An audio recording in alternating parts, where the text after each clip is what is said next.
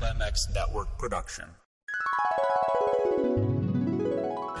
You cast me, oh, complete me till death do us part.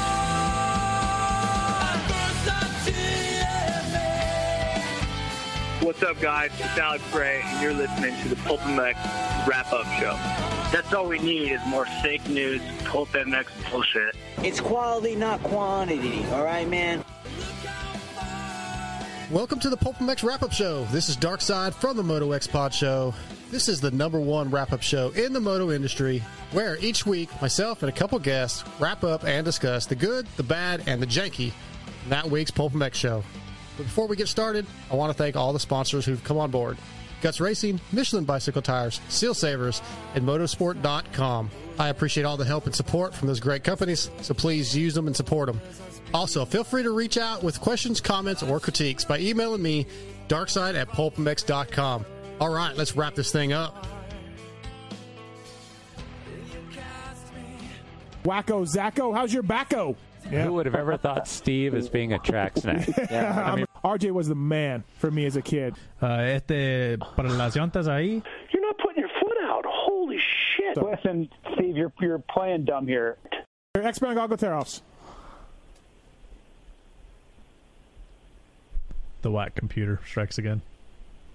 Did you think you hit it more than once? It shows it's playing right now. Didn't they say earlier that they don't make mistakes? What about mute? Steve? Not on mute. Oh, wait. Oh, that's on me. You had me off. That was on me. I'm just some idiot with a microphone. Hit it again. Who do you think you are, Rick Johnson? Hey, Daniel. By the way, you're doing a great fucking job, bro. I love listening to your shit. Thank you. Hello, Jeremy. And he goes, yeah. And I go, it's Ricky Johnson. He's like, bullshit. Who is this? You've absolutely, destroyed Phil's confidence. You almost made him quit, right? You almost made him quit. So if he has a shitty start to the Nationals, I kind of blame you, Zacho, because you just destroyed him. I'm not giving you the opportunity to run around and tell your friends you whipped my ass. No, it ain't happening. I probably shouldn't have been such a dick. I probably should have said, hey, congratulations. Good job. You did a great job, but my ego had to jump in there and be an asshole. You scarred him. Yeah, scarred for life. I got to beat this 30-second time clock before Steve starts whining. I think the Husky Varney. I think Husky Varney. Daniel just lit up a smoke. Suck on that, Mark. Welcome back. After a two-week break, the outcry of disappointment and not having a wrap-up show, it's been heard, guys. We're back. If you don't know, I'm Darkside from the Moto X Pod Show, and I'm brought to you by Michelin Bicycle Tires. My first guest of the night, my first co-host, brought to you by Guts Racing from Vurb Moto and Red Bull Moto Spy Show, Wes Williams. What is up? Yo. Hey, wait, where's the applause? You don't have that sound effect?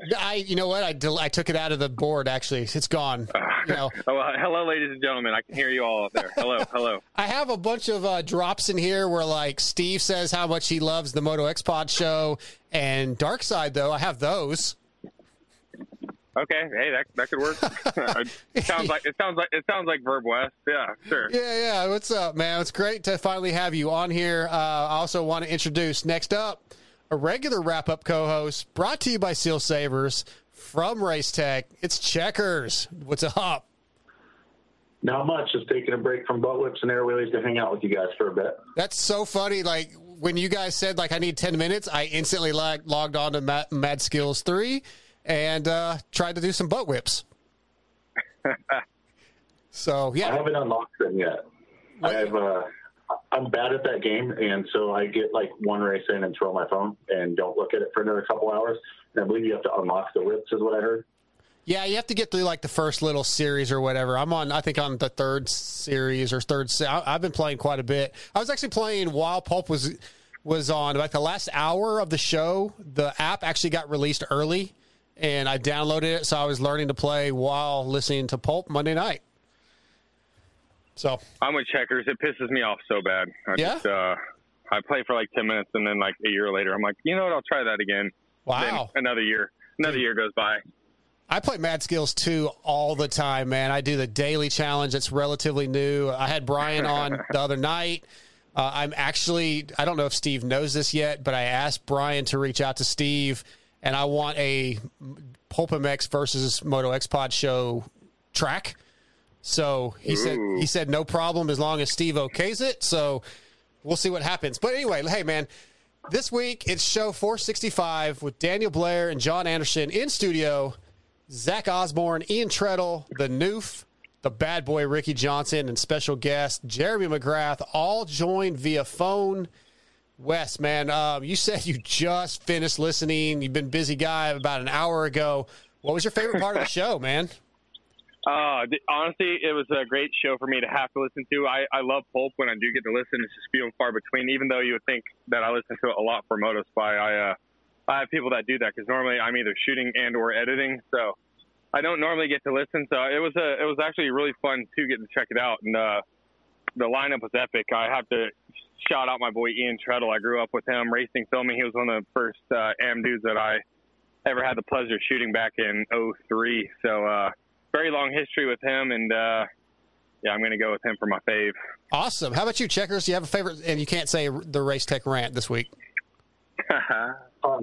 Absolutely, the McGrath and Ricky Johnson. I love that RJ is super unplugged, and as far as he doesn't care if he upsets anyone, he's going to speak his mind and how he feels, and he's such a good storyteller. And McGrath's, he's my hero. He's the king, and he's also very good, well-spoken, etc. Yeah, I'm excited to see him around more. Him when he was on Race Day Live this year, it was unbelievable how good he was. It really was. Go ahead, Wes. I was thinking Steve has probably thought he's made it a lot in his career so far, but at that moment when Jeremy McGrath calls into your show to talk to Ricky Johnson, that might have been a moment where you're like, you know what, this is it. I've accomplished what I needed to in the sport. I could retire. Oh God, his head's swelling right now. If he's listening, I know, right? I hate to say that.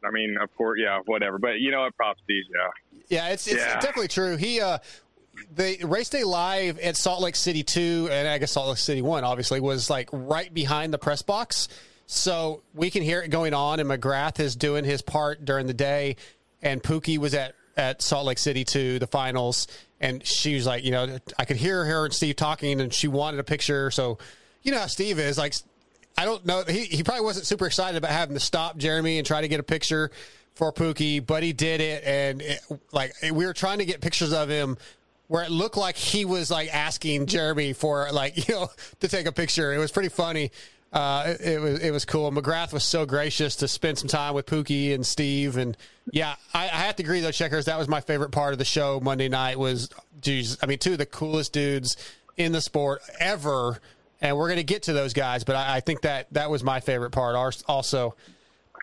Man, I'm glad the show's back. It was a rough 2 weeks. I kind of needed a break, honestly, the first week, but the second week was tough.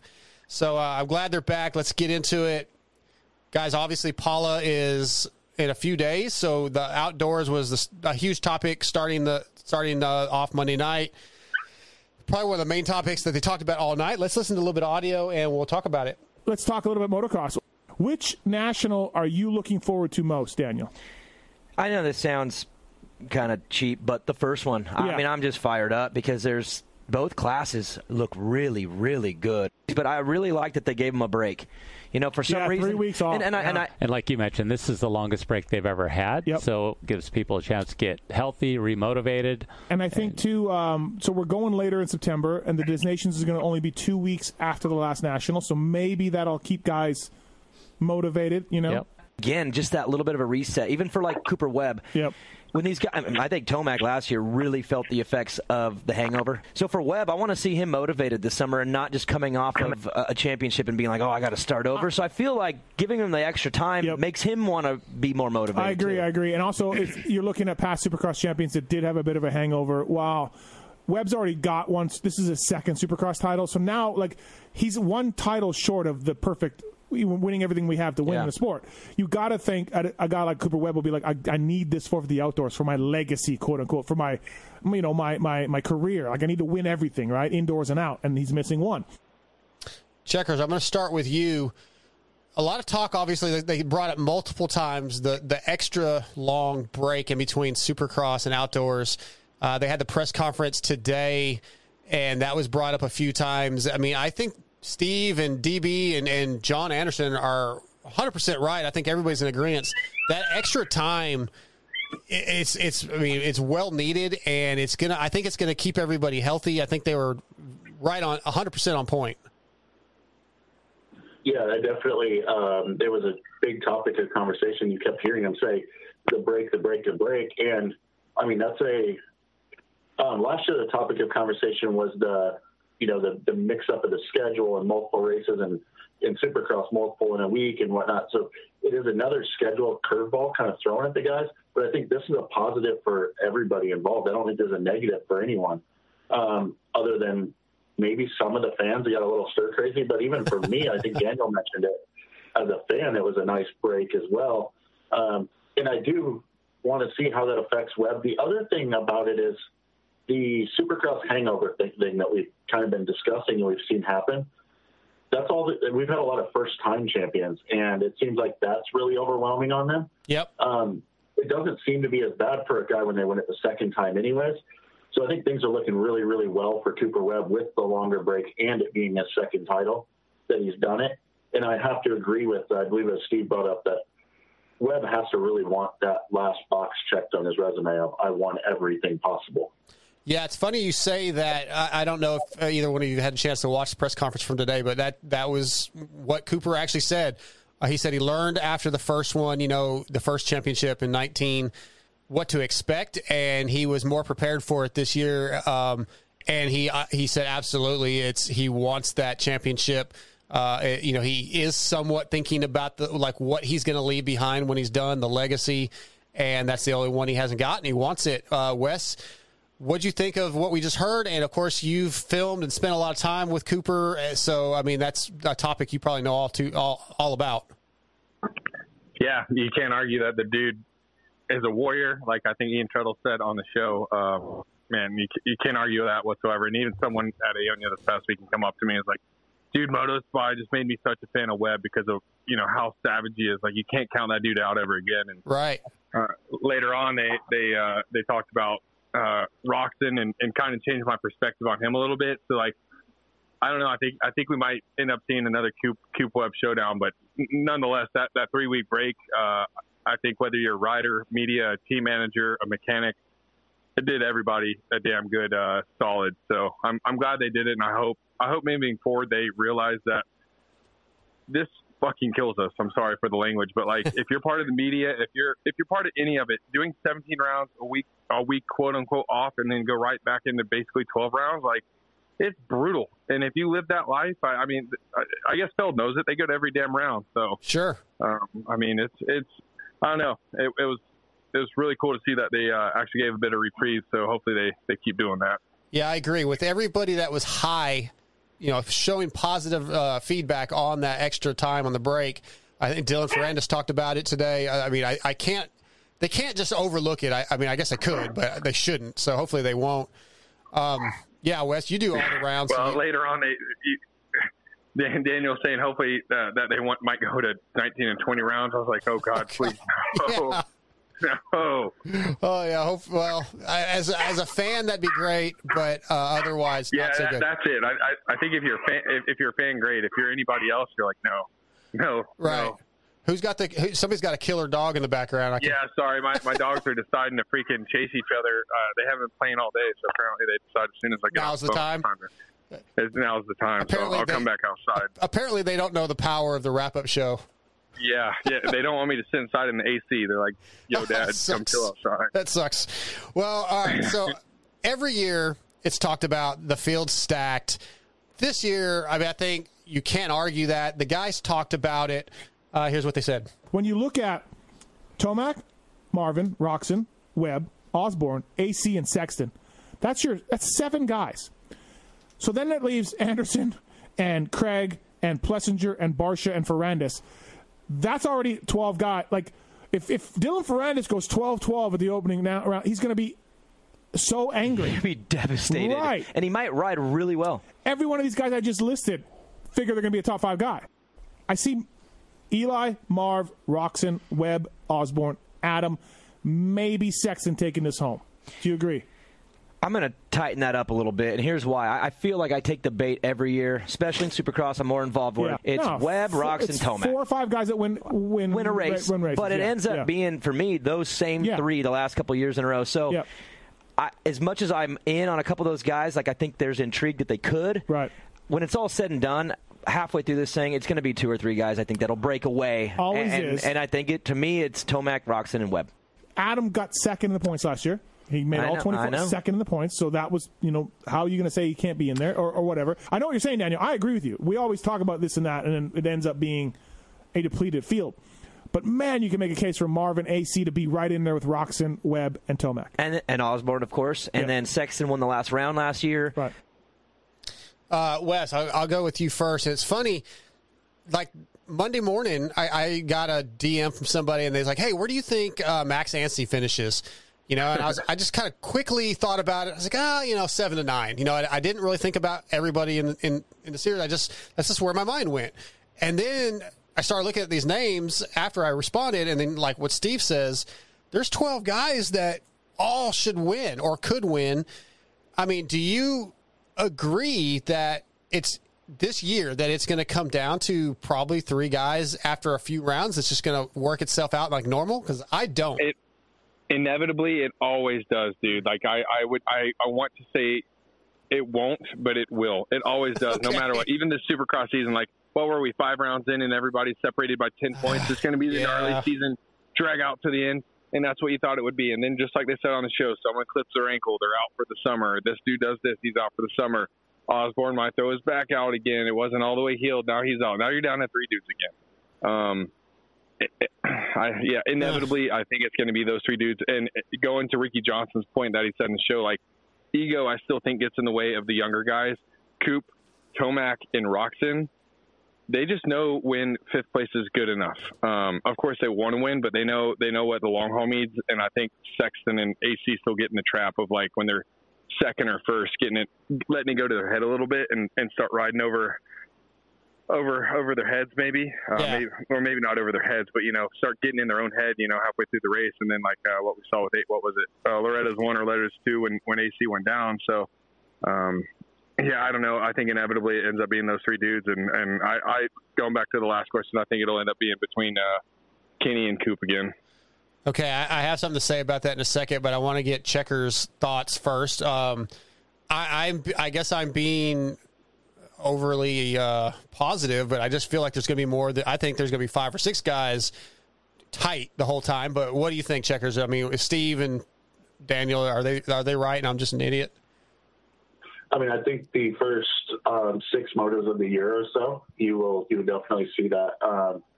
We've seen in the past the opener is always kind of a wild card. Yep. Maybe a little less so this year again with the bigger break, and also with it being at Paula.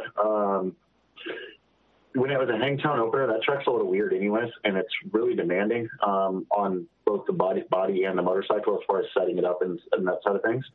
So I think that helped it be a little more of an anomaly. Or Glen Helen, the same thing. Like, it was such a different, gnarly track. Where Paula's really, the guys know it. It's more of a standard racetrack. So I don't think you can read a lot off of that. So then that leaves about another 4 motos of guys to kind of see where they're at. And then that running order, pecking order is kind of decided for most guys. You might have a guy that's, say, a Chase Sexton or something like that, where they're not mentally defeated into being a 5th or 6th place guy or worse, and he'll still keep trying to push to move it up there. But typically, guys kind of fall in line. And the other thing, the Nationals are they're so brutal that when you do tweak an ankle or a knee or something, you might be able to ride through it for a round, but it eventually just keeps catching up, and then the injuries start stacking up. And whether you actually quit showing up to the races or it just pushes you further back in the pack, that's where the separation starts. Like, there's so many things that happen that eliminate you from the title. One bad moto is enough when you have guys that are the Webbs, Roxons, Tomacs they're always there, they're always consistent. So I think no matter what, you end up with a 3-rider fight at most, about halfway through the year, and then see who catches fire. Who those 3 guys are, I can't necessarily say yet, because you can make a case for any of them. Exactly. I think it's staying out of trouble. There's a lot of speed. There was a good point brought up that AC was second in the title last year and really strong at the end of the year, which I think, hindsight's it's so far away, I guess, because Supercross was more recent and we saw a lot of the same problems and injuries and stuff occur with him that we've seen in the past. But he was really good outdoors, and he was really good outdoors when he won his 250 title. So he can do the outdoor thing. And Sexton's obviously really fast.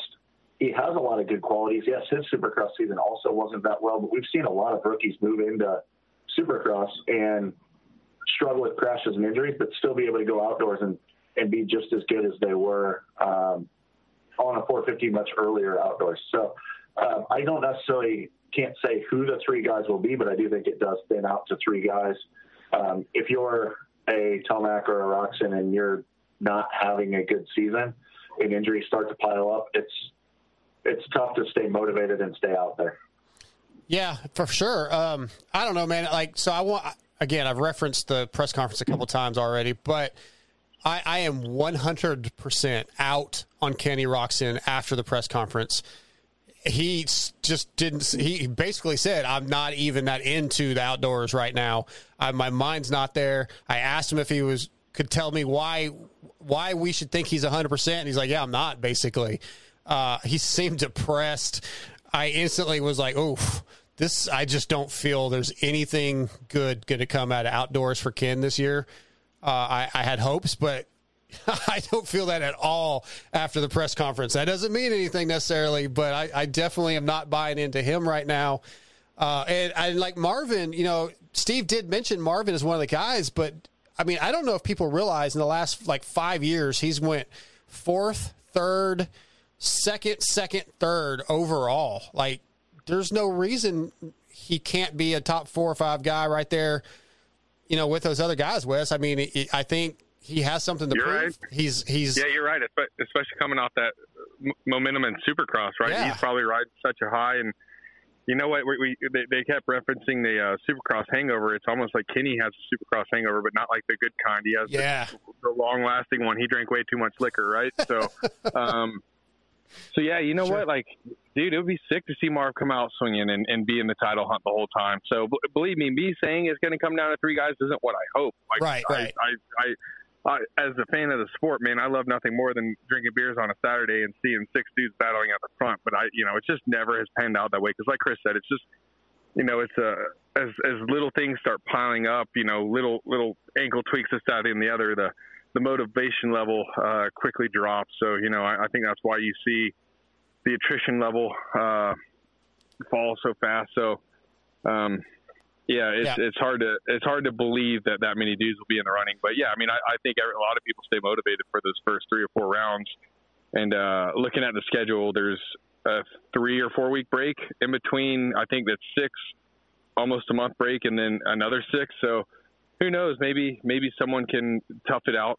If they were to get hurt 3rd or 4th round, and it's just a small injury, and then come back swinging for the last 6. But then again, when you got 6 in a row, that's freaking gnarly. So it is. I'm going to stay positive. I'm staying positive. Hey, it's just so gnarly. I've said it a million times. Like, I could never ever be a pro dirt bike racer. It's just what they go through day in and day out, training wise, training at the tracks, and then coming out and doing it on the weekends. Holy shit! Like, yeah. You could pay me $2 million a year, and I'd still be like, yeah, no. I'd give it a shot.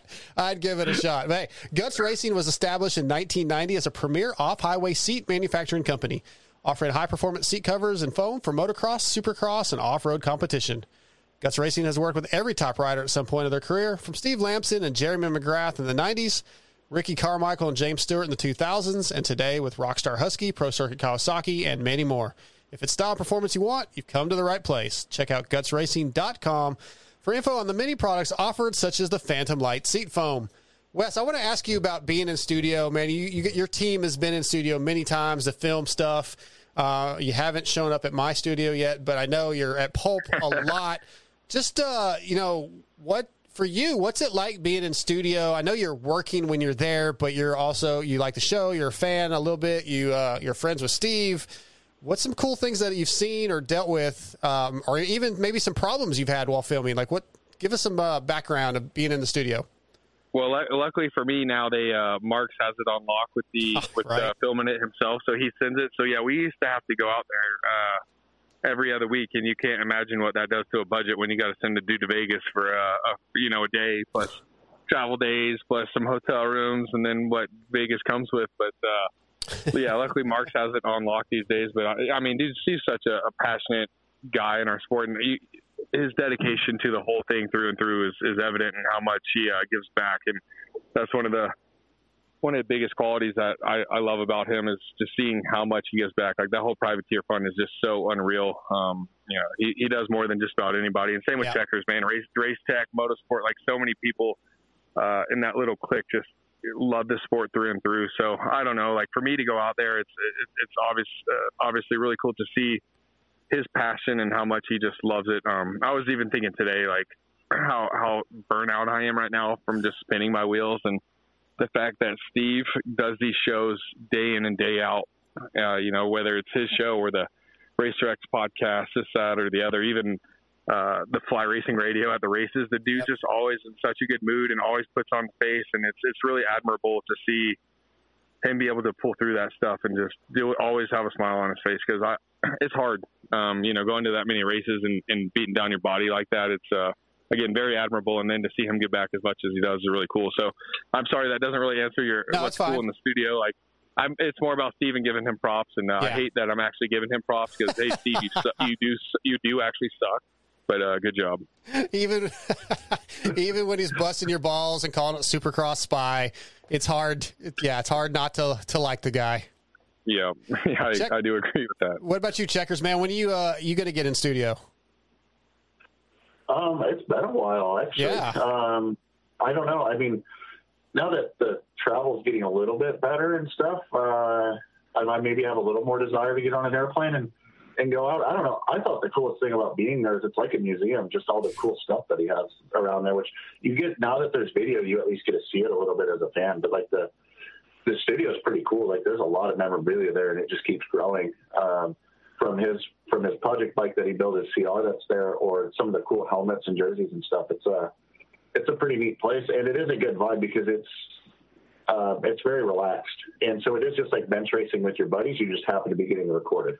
Yeah, I've been there twice now, and it's a lot to take in. Like the first time I got there early, and Pookie's like, "Yeah, go down, check it all out," and I couldn't wrap my brain around everything I was seeing. I couldn't. Yeah, it's incredible. I mean, he could easily open like a small little, a little museum almost, and charge people $20 to come see everything. Think how many people would come on, like if the finals go back to Vegas, and he could charge $20 and have people walk through the museum. For they would too. They would. Yeah, he could do a live show just like the ones he does in Houston or whatever. Just $100, people show up. Hey, everybody pile into my basement at my house. It's great. Come hang out in there's a hot tub out back. That's a fantastic idea. Yeah. We get tits on the grill. You're making some tomahawks. You better get 10% for that idea, because you know he's going to do it. Shit, hell, if I get, just let me invite me. I'll be cool. All right, so a couple topics I wanted to ask about. This was brought up, Checkers, about the awkwardness at Kawasaki this year, whether it's going to be awkward with Eli and, the effect. And Daniel talked about, like, how does Eli want to end this chapter of his career? I thought that was kind of interesting because it could really go either way, right? I mean, he could really want to say, hey, man, I appreciate the team and everything they've done for me, and I want to go out with a championship plus take 1 2-star. Or he could be like, you know what, F these guys, I'm out. I don't really care. Yeah, it's pretty hard for me to get motivated on Tomac right now. Yeah. The only thing that was brought up, and I think it was Steve that brought it up, was the motivation for him to say to Cowie, this is what you're missing out on. This is what you're losing. That's really the only thing, because other than that, I really haven't seen that killer instinct from Tomac, and you can see it in Webb's eyes 100% of the time. Oh yeah. Like, he wants to destroy the competition, the racetrack, and everything around it when he has his, when he has his race face on. 100%. Where Tomac, I don't even see him necessarily being all that frustrated losing, and that's the part that makes it really hard for me to do that. And it's like, he's probably, in my mind, he's already looking forward to next year. I don't think the team's going to hold anything back and not try their hardest, but it comes down to the rider and the level of, if he's frustrated with the team, for him to throw the towel in and just say, yeah, I'm not interested. And when I say that, it doesn't mean he's not going to show up and race. And if he's feeling good a day, go out and go 1-1. I mean, even last year when he was off, he had his days that he just crushed everyone. The one thing that I think will benefit Tomac, and it'll probably also benefit Osborne, I think, is we're back in the summertime. We're not in the fall. Eli has shown that he's very fit. He's very good late in the motos. And Osborne showed it at WW Ranch when, it was brutally hot and he came from behind. I think that's where those guys have a big advantage over Marvin and Kenny specifically.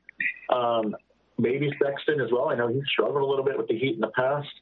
And I don't have an opinion really on AC yet in that situation. And I definitely think Webb is fit and he's tenacious. So, he probably would be okay, but I do think it's an advantage for Osborne and Tomac. And but at the same point, if Tomac isn't putting in the work because of leaving, that'll show too, and it'll actually hurt him instead of helping him. But I still think, again, he has that base built up. I don't think it's necessarily awkwardness under the truck or any less effort from the team, to answer your question. I think it all depends on Eli Tomac, and the only motivation that I can see him having is I want to show these guys what they're missing, or if he does have a bonus in his contract for taking a number 1 plate to the Yamaha guys. Yeah, that kind of info, like not knowing the answers to that, it's hard to say, how that would go. Wes, we'll get your thoughts too. Like, I know where Checkers is coming from with not seeing the motivation out of Eli, but then I don't know that I ever really see him openly show that. He's so closed off, but I definitely see where Checkers is coming from, though. What about you? Here's one factor that nobody has brought up in these arguments is the fact that he's a father to an infant, and being in the exact same shoes myself, I can say it comes nothing down to motivation. Sometimes there's just no freaking fuel left in the tank at the end of the day. But that being said, it's no excuse not to go out and try your hardest at your job, which I think he has. But there's only so much that you can give. So obviously there's something wrong, whether at Cowie, whether it's him, the team, or maybe both. Maybe they're just not getting along, or from the Jake Weimer stories I've always heard, maybe at Kawasaki they're a little bit harder to work with and they lead on. But yeah, well, it's who knows what the situation is. But a lot of money's on the line, and if you're going to go out there and do the work and you've already done the work, why not try your hardest? And they're both professional.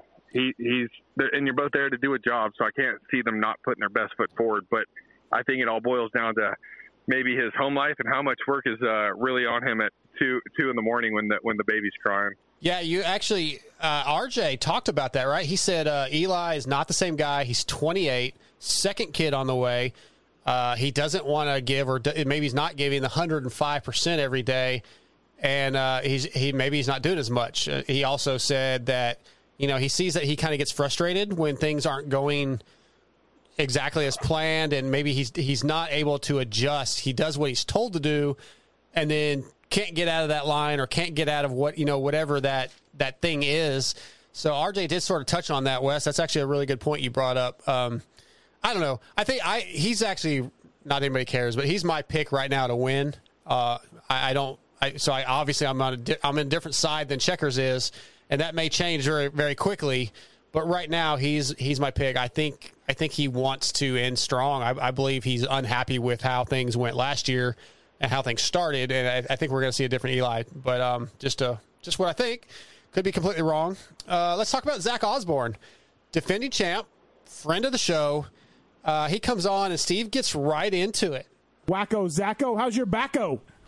It's good, actually. I've had about 5 weeks now where it's been pretty solid, and I've been able to kind of grind it in a little bit. So I'm looking forward to the season, getting things rolling. Really, it's been a really long time since I raced, and it's been a hard little period of recovery. And I'm just looking forward to finally getting going again. You feel like you can control this thing and all summer and do exactly what you want to be as good as you can be?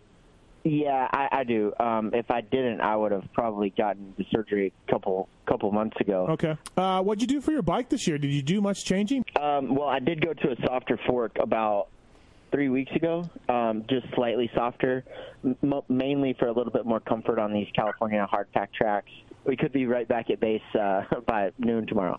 That's what I predict, Daniel. And you said you like to keep things very similar, right? You don't like to make dramatic changes? Yeah, coming off a season like I had last year, things do get better, but at the same time, we're never at quite, end of summer speed when we're testing at this period of the year. And I just feel like it's easier to build into the bike that I had last season than start over with something new or hundreds of hours on that setting. And it's something I'm really familiar with and I know really well. So to me, it just doesn't make a lot of sense to really go away from that. Checker, so I have to be honest, man, I was very high on Zacho, obviously, just because I'm such a fan of his, but the back issue has me a little worried. Like, he says he can manage it, but he didn't sound like he's ready to go out and fight for the championship right now. That part kind of bummed me out. See, actually, I interpreted it much different. The fact that he was so open about it, and I sensed confidence in his answer of, yes, I can manage it. Like, there was not a doubt on that. When I heard about the back injury, it definitely scared me 100%. Listening to his interview and, because of their relationship and then Zach's maturity, like, he has this openness about him, about, like, how many guys would be hiding that he's struggling at all or that it's even a concern coming into the year. But the fact that he's open about it, and the way, like I said, listening to the way he was saying it, he sounded very confident that he could manage it, and it gave me a little bit more faith in him. The other thing is, I think Zach is matured enough outdoors, at least, where he can be one of those Webb, Rocks, and Tomac guys that will always be there every moto, versus the blazing speed and then crashing out of one. And he hasn't quite figured that out in Supercross yet. Also, we have all seen at the beginning rounds, right, the guys that do sit out the end of Supercross typically come in better, a little more fired up, a little more hungry, but then we had a bigger break. So that may or may not play in his favor, but I'm more confident that the back can hold up from just listening to him because of the way I interpreted it. All right, Wes, I guess same topic, and also the settings thing, I thought that was kind of, I like where his head's at. I think that's smart. That, like, hey, what we had last year was good. We need to probably start there and race into that. I think that's kind of what Daniel always says anyway, right? Like, get your bike 80% and then figure out the rest, but just get the bike good and leave it. And not to mention, he's been in Florida this whole time. I assume training his ass off in the hot humidity down there. Oh, yeah. Definitely say the last time we were down there, March or April, it was already freaking brutal. So if he's already been down there, great advantage to him. But one piece you didn't play, which leads me to a different census than Checkers, would be the fact that he said, barring something unforeseen. I don't know if you clipped that part out or whatever, but as soon as I heard him say it should be fine unless something happens barring an unforeseen circumstance or something like that. When I heard him say that, like, that already was like a sow of a seed of doubt to me. Like, oh shit, maybe it's not as strong as he's leading on, because I mean, who knows how gnarly the back is. I mean, obviously if he sat out that long, it's probably pretty damn gnarly, but going through a back injury on a mountain bike last year myself, like, holy shit, it's brutal. And you think you get it fixed, and next thing you know, one minor tweak, you can't walk for 2 weeks. Oh yeah. So I have no idea what was wrong with him or if it was anything like mine, but holy shit, if it's anything like that, going back to the last answer, if 6 rounds in and it's hurting like shit, he's the guy that's trying to mail it in for 10 just to survive until the break. So I don't know. Zacho's like one of my favorite dudes. So exactly.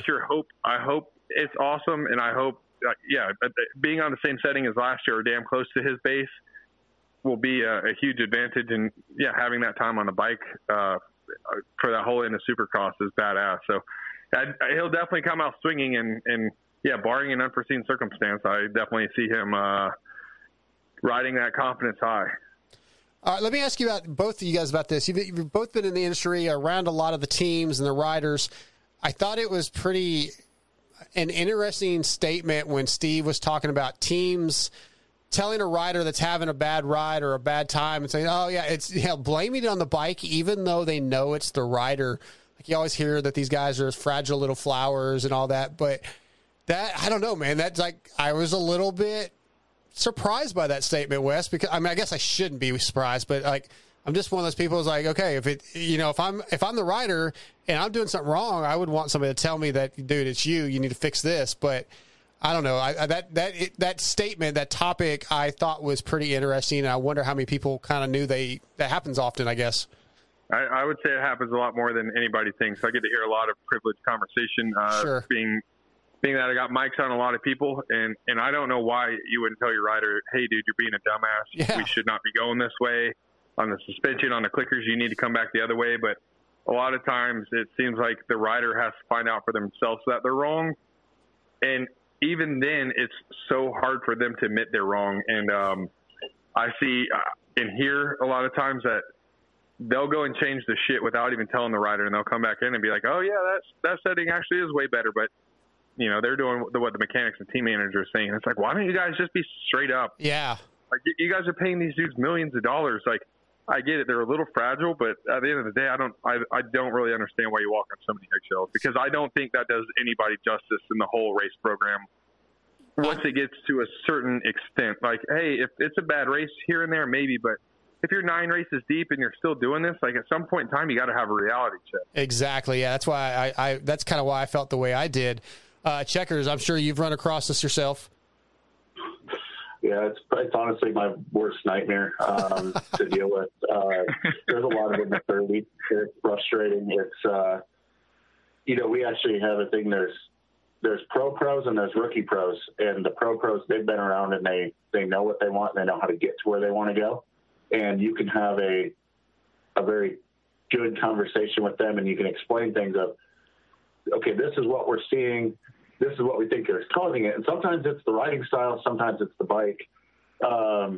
We will always work as a company to try to make your bike better for what you need.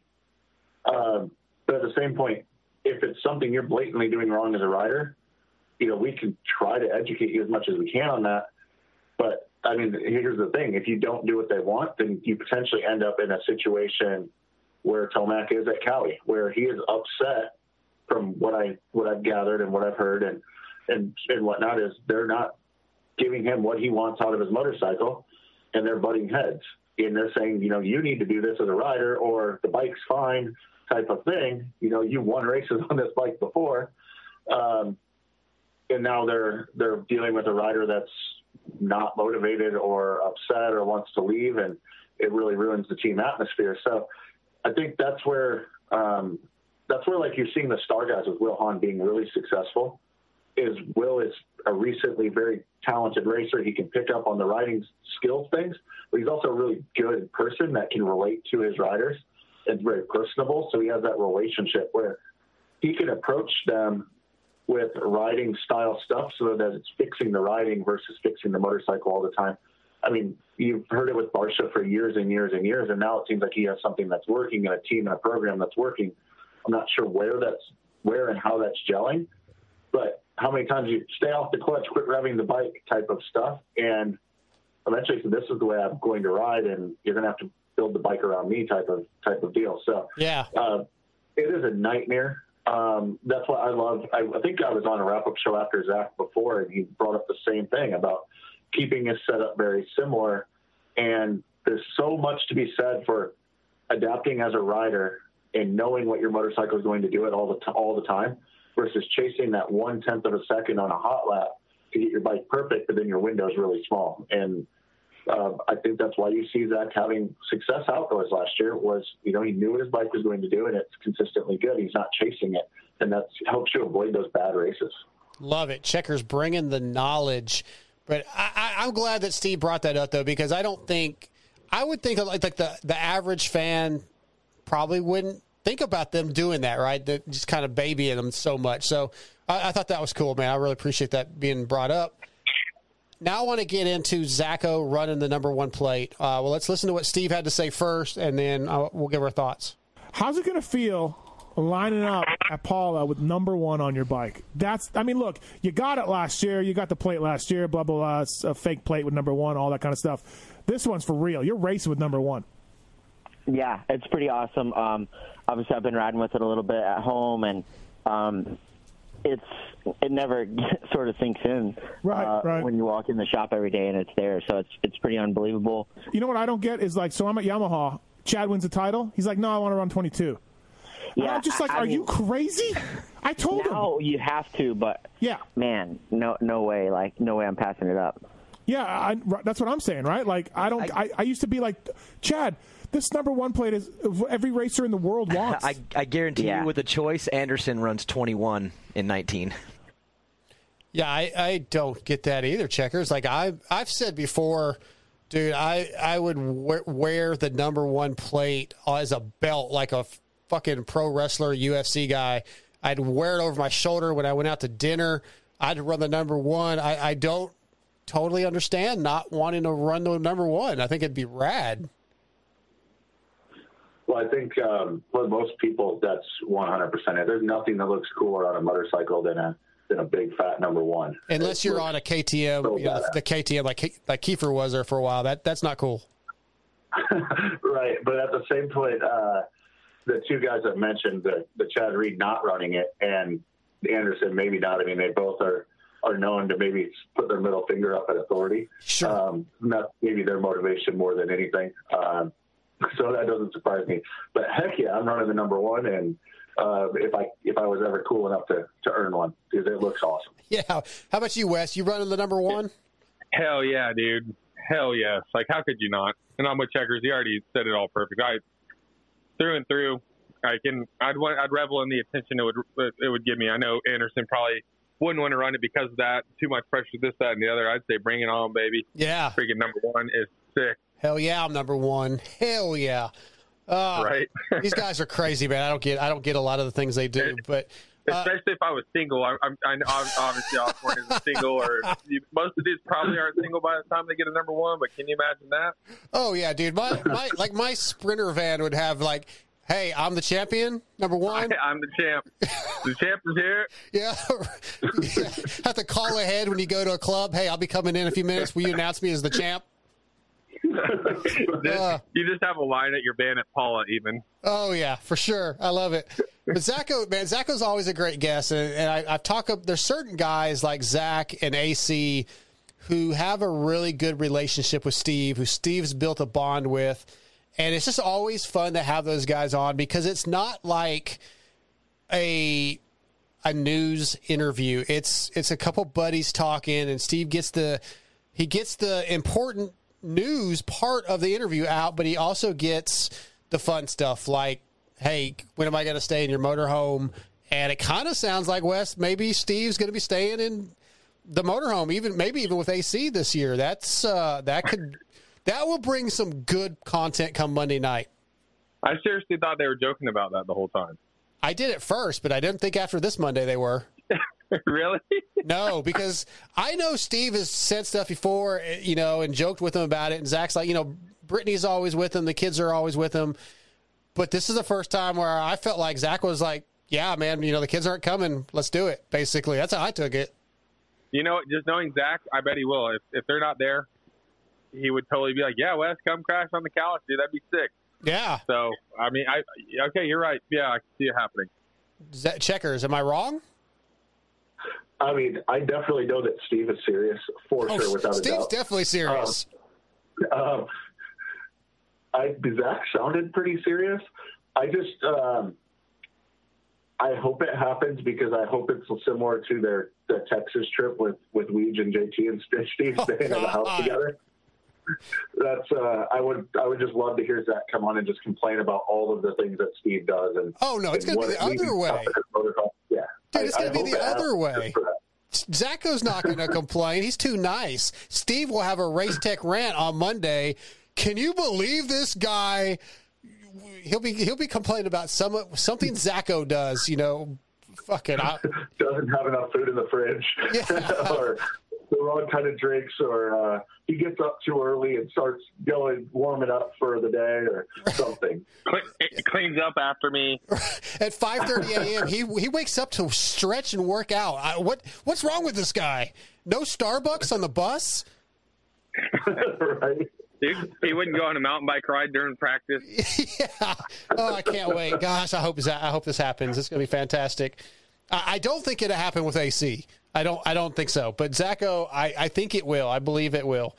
All right, let me ask you this, Wes. So I know I sort of asked you a little bit ago about being in studio in the past, and I want to ask you, like, is there anything when you first went, besides the memorabilia, that you were surprised by with, whether it be the setup, how Steve runs the show, anything whatsoever that stood out as a surprise or impressive? When I went the last time, yes, on the tech side, I just knowing where he came from and where he is now, it was unreal. I walked in and saw how Mark's had all the cameras set up. They have like 2 producer stages. So, and even talking about how they have communication during the show. Yeah. And how Mark's is over there live switching, doing everything. Like, so on the tech side, yeah, me and Mark sat there and bullshit for like an hour before the show, just seeing how he did it all on the switchboard and how he's running all the audio. And yeah, like I said, just knowing where I started working with Steve in 2007, I think. So just seeing where he didn't know a damn thing back then to now, even last year in Salt Lake City, him bringing his own board and setting it up and being able to run a show proficiently by himself and actually have it turn out good. I mean, mad props to that whole team for figuring it out. And even like the Pulpmx Fantasy, I freaking hate the shit out of it, but man, what a user, you know, the UI on that is pretty damn unreal. And to know that Mark's pretty much did that single-handedly is freaking unbelievable. So yeah, once you get here, I feel like I'm blowing Steve on this show, but holy shit, like, yeah, props to that whole team for, you know, pulling something out of nothing. It's definitely like a rags to riches story that's very impressive. I have to agree because I've benefited from a lot of that. Steve has helped me with some of the technical sides of doing this. I have the same podcast board that he took with him to Salt Lake City last year. That's when he first got it. That's what I'm using right now. I use it in the studio. I take it with me.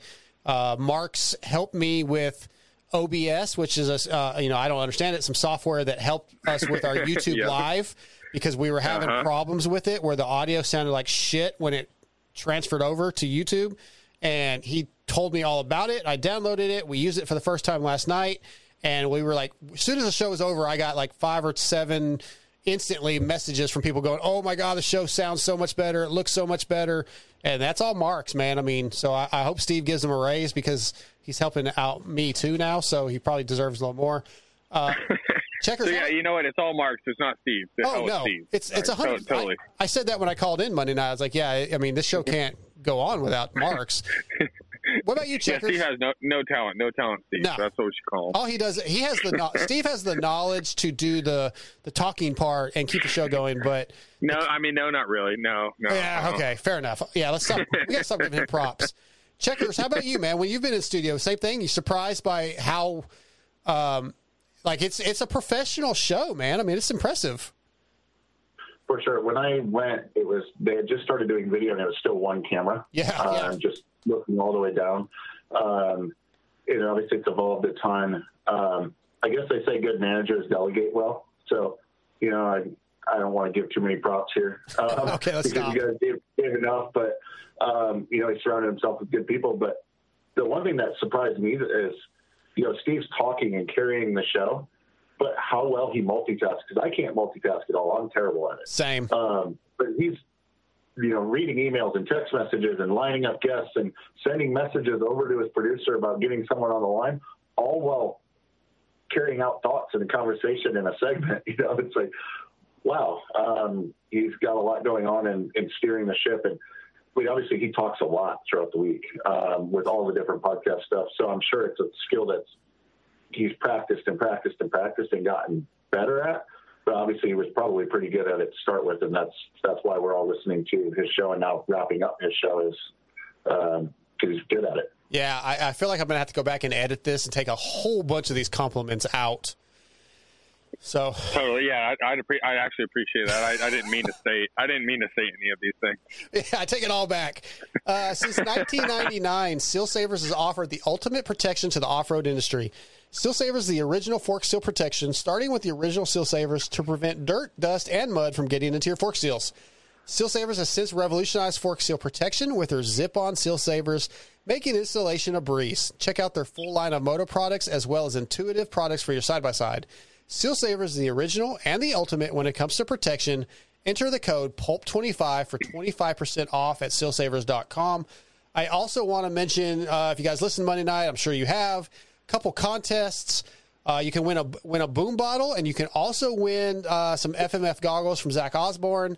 Contest at pulpmxshow.com. Email, just put in the header there, boom bottle, FMF goggles, for a chance to win. We'll always appreciate the giveaways, even though I am no longer eligible. He gives a lot of cool stuff away. So definitely enter, because you might just win. You never know. You guys want to talk some 250s or listen to what they had to say about some 250s? I like some 250s. Here we go. It's J-Mart, healthy, heavy favorite, right? Yeah. John? How could he not be? Right, if he's 100% healthy? Yeah. Well, I think he's battling a couple of things, and that could be interesting. If he's nursing something, then he won't ride like J-Mart.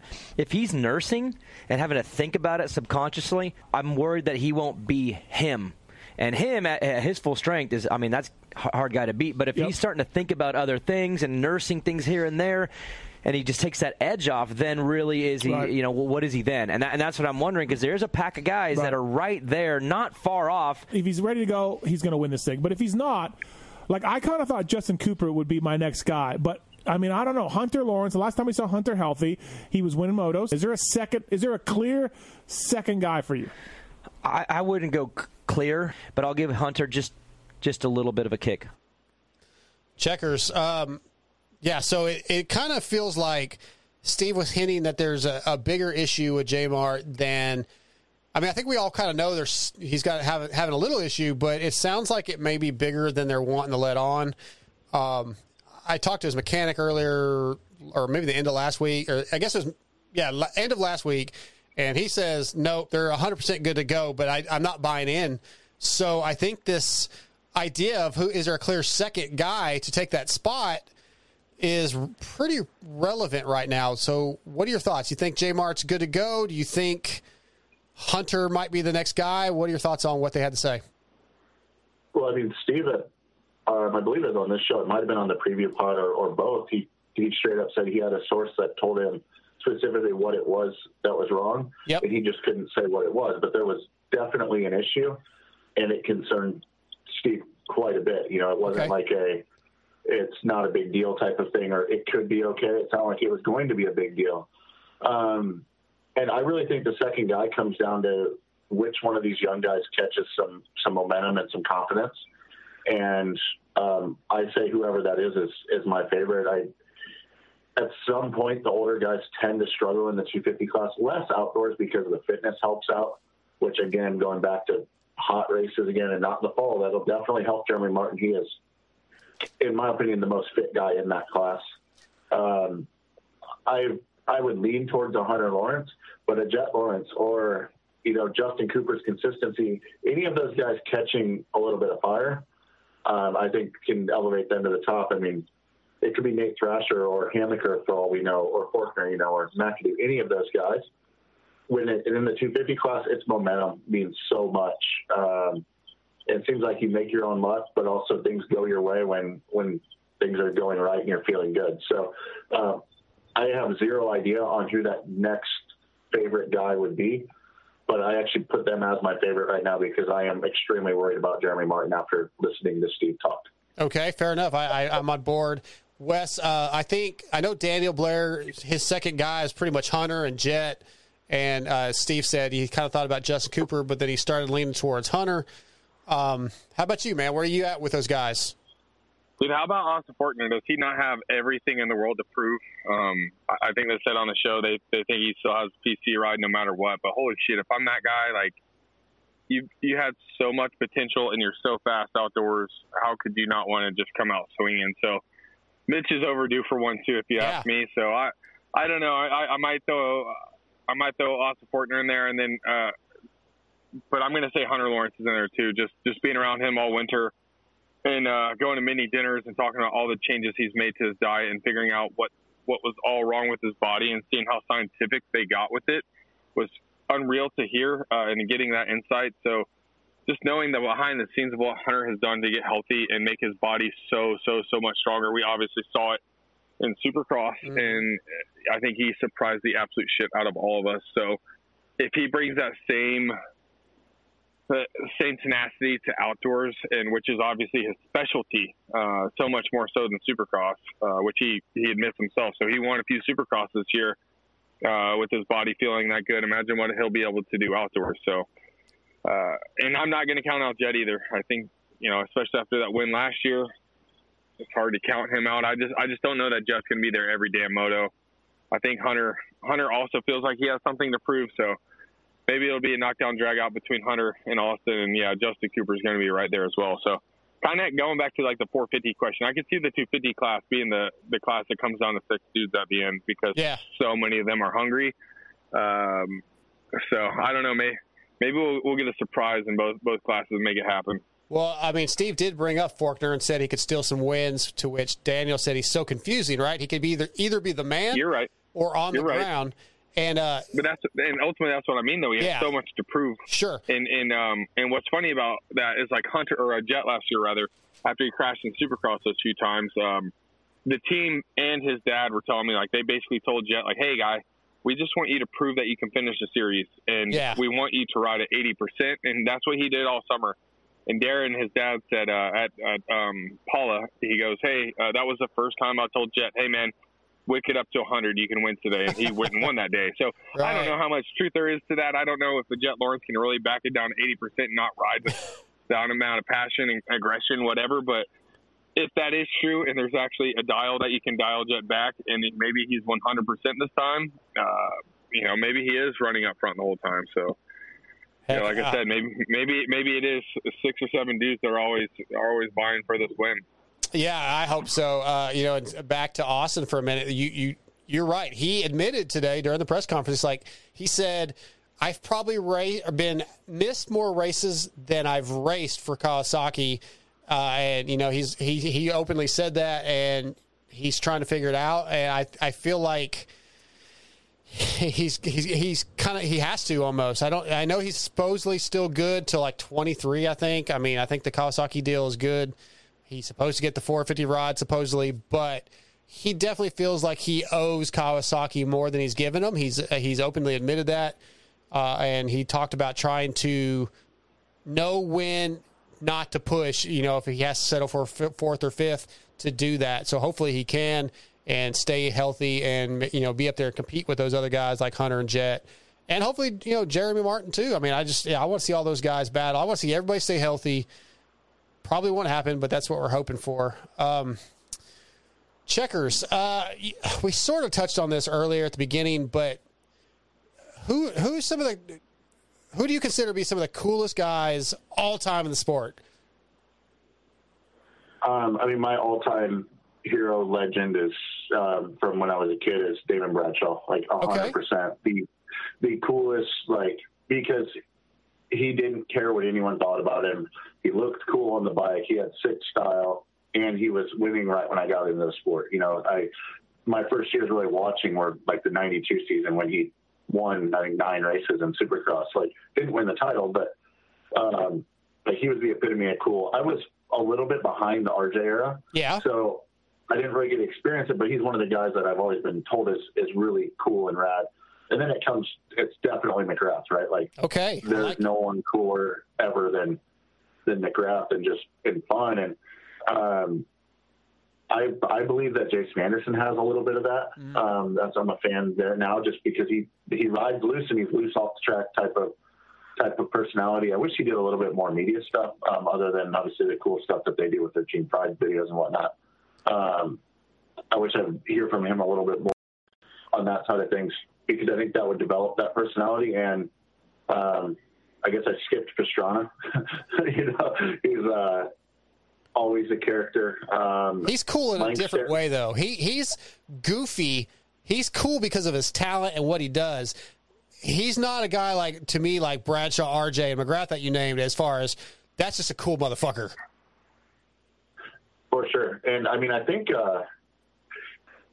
and they talked about it a little bit with RJ, like Jet Lawrence can be that guy. Mm-hmm. He can 100%. And it makes me cringe a little bit as much as Feld loves him. If they go too far, it's like the song that's a hit and the radio plays it. like 3 times an hour, Sure, where you sure. never want to hear that talk again, right? Like, it's cool to like Jet right now, but when is it not cool? Because, or you could say it about Fox when they went into malls. People are like, well, they sold out now. Like, they're almost too good to be cool anymore. All good points. So that doesn't happen. Yeah, all good points, and I think your picks were spot on. Wes, same question, and then we're going to get into why I'm asking this, obviously.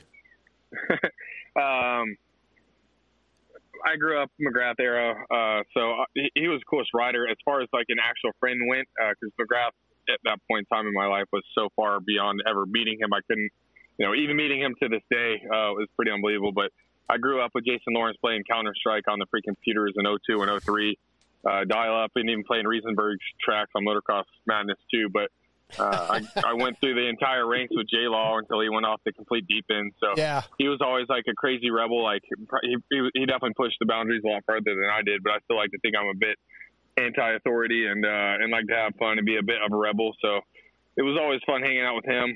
He embarrassed the shit out of me a lot in person in that restaurant because he took shit way too far sometimes. But it was cool to see the fan base that even he still has because of how freaking crazy over the top and obnoxious he was. So, nobody has followed in the footsteps of him on like the party level, which as Chris knows, we like to have fun. So anybody that likes to throw down, and have a good time, I'm all about. So I don't think there's been another rider since him that's like, hell yeah, let's freaking go smash a case of Coors Light the night before a race at Redbud. All right. And you get the ticket in my book if you're doing that. Okay, so all good picks, and the reason I brought this up doesn't get much cooler than the coolest all-time guys in moto. To me, like RJ, the bad boy, McGrath, we get both of them on Pulpmx Monday night. So Steve asked RJ, how important is it getting off to a great start? Motocross, he's obviously transitioning this into what we're about to have happen Saturday, and RJ gives us some gold. Like, if you're coming in as Cooper Webb or Zach Osborne, the defending champion, and relating it to you a little bit, how important was it to get – it's a long series, as we know. How important was it to get off to a great start right away? So for me, you had to be the alpha male all the time. Yeah. And you had to establish that you're not playing. Having that alpha male also cost me some championships. Yeah, 82, your famous 82 championship, right? I mean, that was a result of you pushing too hard, right? So the famous 82 championship that Donnie Hansen got. Yeah. But you know what, though? That race and that failure is what made me was a part of what made me who I am, right. and being smarter. And because honestly, I think if I would have won that championship at the age that I was and the arrogance that I had and all the different stuff, I would have. It would have been bad. I truly look at that failure as a blessing, even though it does hurt. Yeah, it hurts a lot. Right. Wes, I'm going to go to you first. I mean, that was just the whole interview was fantastic.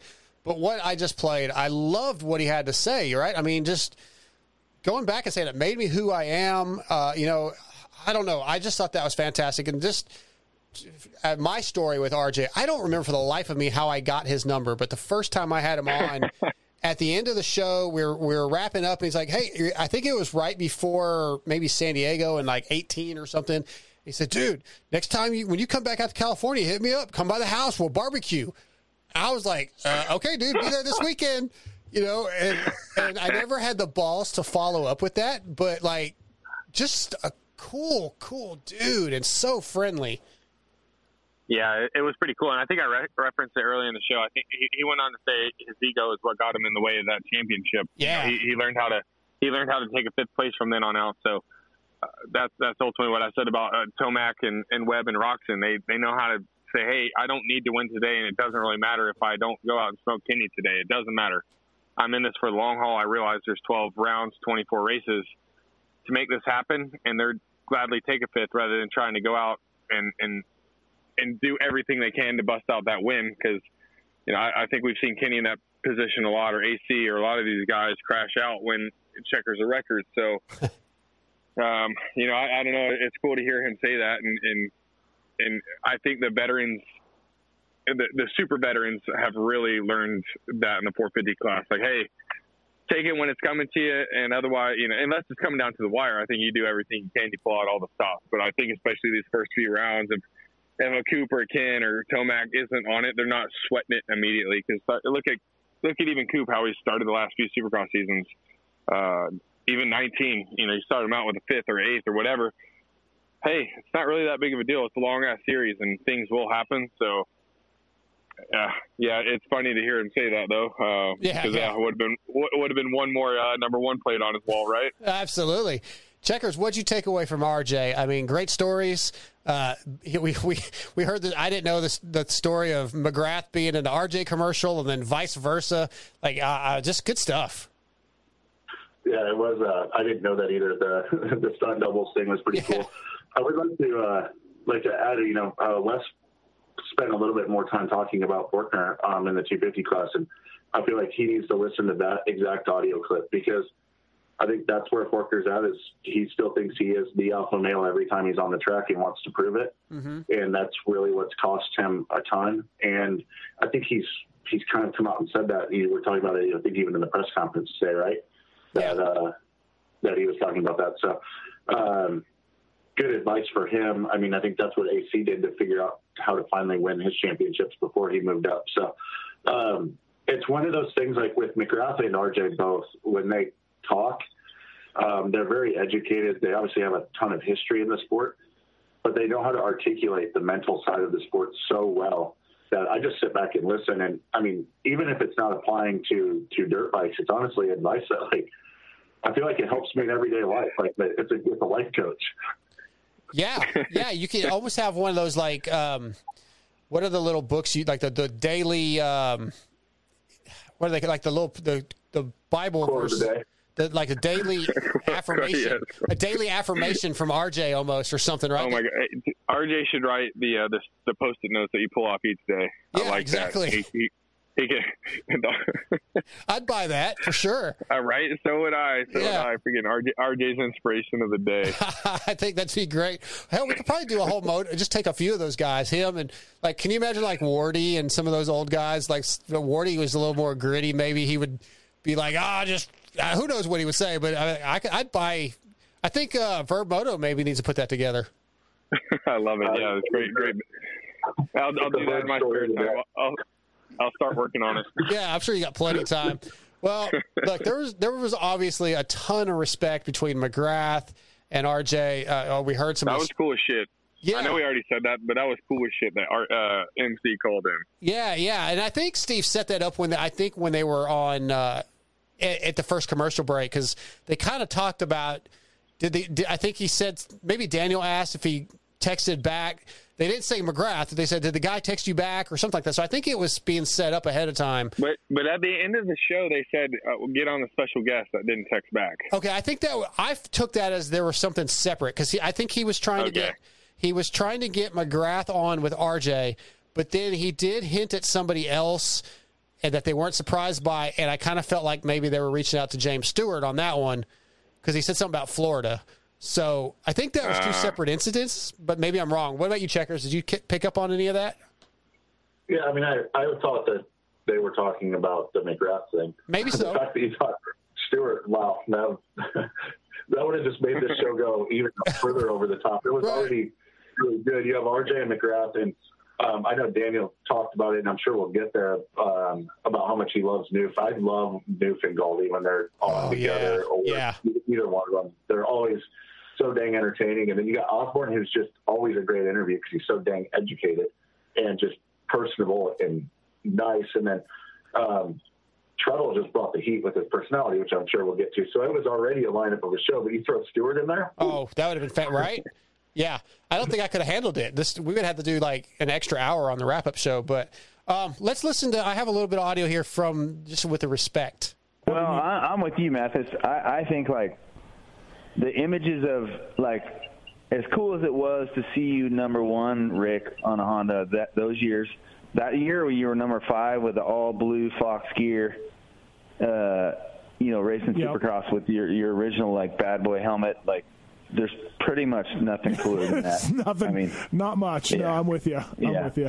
And what Jeremy did with his fashion and style, and bringing in 1-800-COLLECT and commercials and Bud Light and you know that I was a stuntman on the Bud Light commercial? No. Some people don't know that. So I was so turnabout's fair play. So when Jeremy was an extra in my commercial, I was an extra in his commercial when he was at Bud Light. So it feels good to just say, well, maybe I raised the bar a little bit. But if you're not a dick and you're not super egotistical, it makes you feel good to see when somebody takes your level and then elevates it. And that to me was cool to watch what Jeremy did, because he was beyond cool. Yeah, I felt like Jeremy was you, but like on steroids, right? Like a cooler. Not cooler, but you know what I mean. Like he took it to the next level. Like he was on Tonight Show. He was on Tonight Show. He was on Jay Leno. It was on Jimmy Fallon or whatever, right? And he's in movies, and I'm just like, this is the best thing ever for our sport, right? Yeah, how great is McGrath's laugh? Like it's an infectious laugh. Fantastic. And I love the story, and McGrath's told it before, though, when he was, he was done with, ready to be done with pro circuit. And Mitch is like, who do you think you are, Rick Johnson? That's just, so good. Hey, did either of you guys, I did not hear this. I went back and even tried to hear it, but Pookie, I guess, was upstairs being really loud. Did you guys catch any of that? I heard Steve say something about maybe there's a guy up there. Oh, yeah. So I heard it. He did mention it later on, I think towards the end. But a couple times, like I was texting with Marks, and he said, hey, did you hear that? And I was like, no. I guess Pookie was screaming at the hockey game, but I could never catch it. Oh, my gosh. So, and I know some people listen with headphones, so I was wondering if it picked up. But good stuff from the outside the Lion's Den, right, at the studio.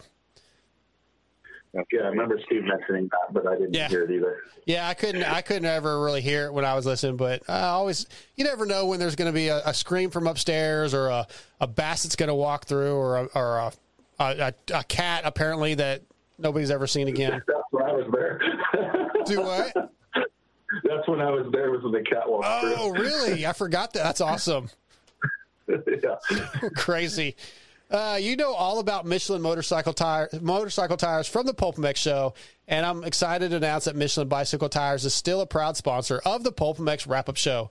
In 1891, Michelin patented the first detachable bead pneumatic bicycle tire, and to this day, Michelin continues to innovate and produce world-class podium finishing products for both road and mountain bikes. If you'd like to ride the same Michelin bicycle tires as mountain bike legend Cam Zink and the 2019 EWS champion Sam Hill, visit bike.michelin.com for all the details on Michelin's extensive range of bicycle products, and follow them at Michelin Bicycle on Instagram.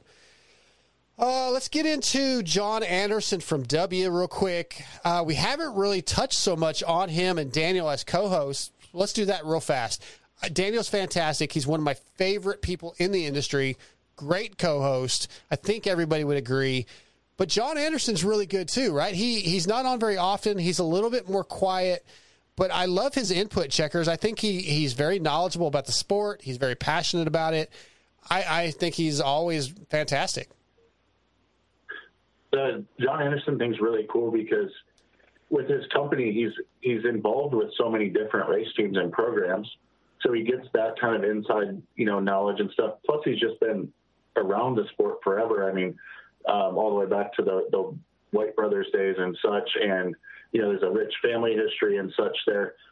So they know everybody and everyone knows them and everyone's comfortable around him. So when he says something, he's very well educated on it because he knows multiple sides of the story and full circle. And he's just been involved in the sport. And, when you've been around it, you're seasoned enough to where you can really formulate opinions that like people can listen to and it means something super important. And obviously their companies makes a fantastic product as well, which is cool and is so well respected. Like there's no negatives out there, right? Like that's super cool to see. And yeah, I mean, I agree. Daniel's awesome. I hope that he doesn't get too corporate if he happens to get this TV job, which would be awesome. Yeah. Because I really like the hot takes and the unplugged Daniel that you get. You still get a lot of his personality, even though he's cleaned it up a little. He still has that personality and edge. Yeah, I agree. I think, he definitely has corporated it. I don't know how to say that as an adjective, up a little bit when he has to be, but he still does his show the way he wants to do it for the most part. And I think he's great. But how about you, Wes? I mean, what do you think about John as a co-host? Again, he didn't have as much input as Daniel, but when he did, his passion for the sport is you can't deny it. Well, being a little bit shallow of a talker than Daniel and Steve, I imagine it's a hard group to go up against there if you're trying to get some input going. So right. I think just knowing the competition that was in that room, he did a fantastic job, and as Chris said, he was very knowledgeable about the things he talked about. So I mean, as moto heads, I think we could sit here and listen to anybody that has stories and knowledge like him. So it sucks that he felt so personally attacked about the whole rim situation, but we're about to get into that. Actually, he can clear that up, and And hey, just on Daniel, I'm going to say he might be my favorite voice in our sport right now. I feel like his conversation flows so well, his vibe, his rhythm, his energy all around. Hearing him on TV being the anchor was unreal, and fingers crossed for him to get that job, because I think he would excel at that job. I totally agree. I've said my part on him many, many times. But back to John, I would like to see Kristen in studio, because she's really good also. Her story about saving RJ's Diet Pepsi can was pretty great. She's very passionate. I wonder how much she wants for that. Oh no, maybe she lets you take it off her hands. But I mean, she's been around the sport obviously forever, with her dad and uncle being part of White Brothers, so I think she'd be good. But yeah, speaking of the wheel situation, Checkers mentioned in a text earlier that he wanted to bring that up. So let's listen to that audio. Hang on. Here we go. What do you think of A-Ray's wheel that he exploded? Oh, boy. Your guy, A-Ray. Yeah. Posted on social media his broken wheel. Yeah. Well, I think that obviously we're aware of it, and we've gotten the wheel back. It's been sent off to be evaluated. But, I mean, I have my own opinion as to why that happened. I think that as far as my opinion and being posted on social media, I don't agree with that. But I think that as sponsored riders, there's some things that you just – when someone's supporting you with a product, I think that's – I feel like maybe not the right way to go about that. But I do know that same hub is the exact same hub is run by factory KTM or factory Kawasaki in Europe. The last thing in the world that they want to do is cut corners to hurt somebody. Yeah, of course. Right? I just don't know what that serves by a rider necessarily posting something like that. It doesn't do a sponsor any good. And you're a journalist, so and you're my buddy. Top journalist. But I also think there's a certain responsibility that the media has to report the whole story. But there's more to it than what you just see, the viewer. It wasn't the hub that broke, wasn't the rim that broke, and that's all I can say. It can be an overreaction, like we're like, oh my gosh, like of course you're going to kill somebody. Yeah, I mean, we're in 2020. Everyone's going to overreact, yeah. All right, Checkers, I'm going to go to you on this one because, you work for Race Tech, so you have tons of riders out that are sponsored by you. I'm sure things go wrong every once in a while. But I love A-Ray, but I agree. When you have somebody that's a sponsor that's helping you, a big part of your program probably or your team's program, you got to be real careful about what you put out there on social media, even if you're frustrated at the time. It's a small industry. And like John said, the public sees that like they did when Dino exploded that wheel, and I think that was Dallas, if I'm not mistaken, off that wall jump. You instantly start seeing people like, they were blaming it on the mechanic for Dino, or not Dino, Dino. But it's people don't know, and if you put that out there on social media, it definitely looks bad on you a little bit, and it looks bad on the company that's helping you. I think you got to handle it a little different. What do you think, man? Have you ever had to deal with something like that? Well, I wanted to bring it up because, and I'm probably going to come unglued a little, and you'll actually be probably surprised about where I'm going to go. So first of all, I saw the I saw the post of the wheel from A-Ray, and immediately I was like, ooh, that's probably not good. He probably shouldn't have done that. Was my first reaction as well, because I am in that situation, right? And as a company, the worst thing you can have happen is a failure, and especially if it's put in the public eye. And then I realized that our sport is so small, and that's the stuff that drives me nuts, is why can't we talk about having a failure, having an issue? Maybe the tire selection that we picked wasn't so good in the race. You know what? If we share those things and it becomes more common, it lets the fans know more, gets them more involved. And then when something does happen, you know what? It's a mechanical sport. You know, they're a machine. Things are going to happen. And why hide them? Why not just say, you know what? This happened. You know what? It doesn't mean the product's bad. I can promise you those wheels are not bad. I once upon a time had a different wheel company that I ran an arena cross, and I broke a wheel every week.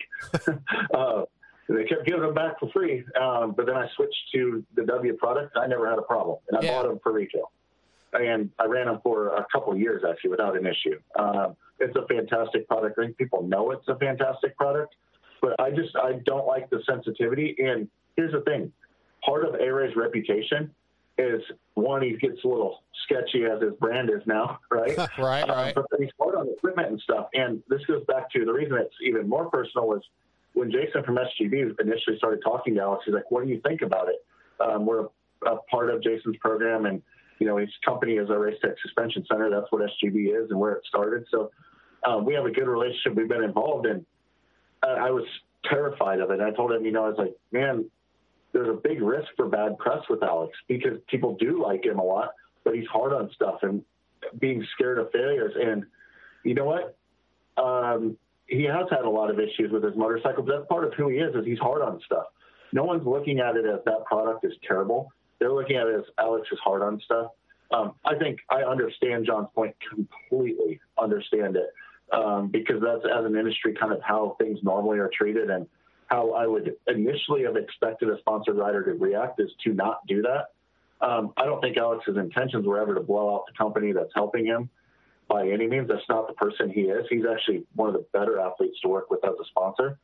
But yeah, I'm just tired of the sport being so dang closed up about, you know, you see someone push their bike off because it clearly blew up and it was an electrical issue or something. Like, tell us what happened. You know, I want to know as a fan, and we need to quit being so sensitive to it. Would it bother me as a company if something happened? Yes, it would bother me. Not that they talked about it, but the fact that it happened and we need to fix it. You know, and your failures, they happen. You know, and so how you fix them is more important about who you are as a character. So yeah, I guess I'm fired up about it because I want more openness and transparency in the sport, and we shouldn't have to be sensitive little babies about. And that's not about John there. That's the whole rant as a whole, as an industry. If something doesn't go right, we don't need to be sensitive about it. I like what you had to say, but do you think it would look better if it came from, let's say, the team, not so it's the rider, maybe the team, or the team has a Jason Wygant from Racer X or Steve Mathis from Pulpmx and Racer X come in and actually have it done in a not a press conference, but a press release about that item, instead of the rider necessarily himself just kind of blow it out.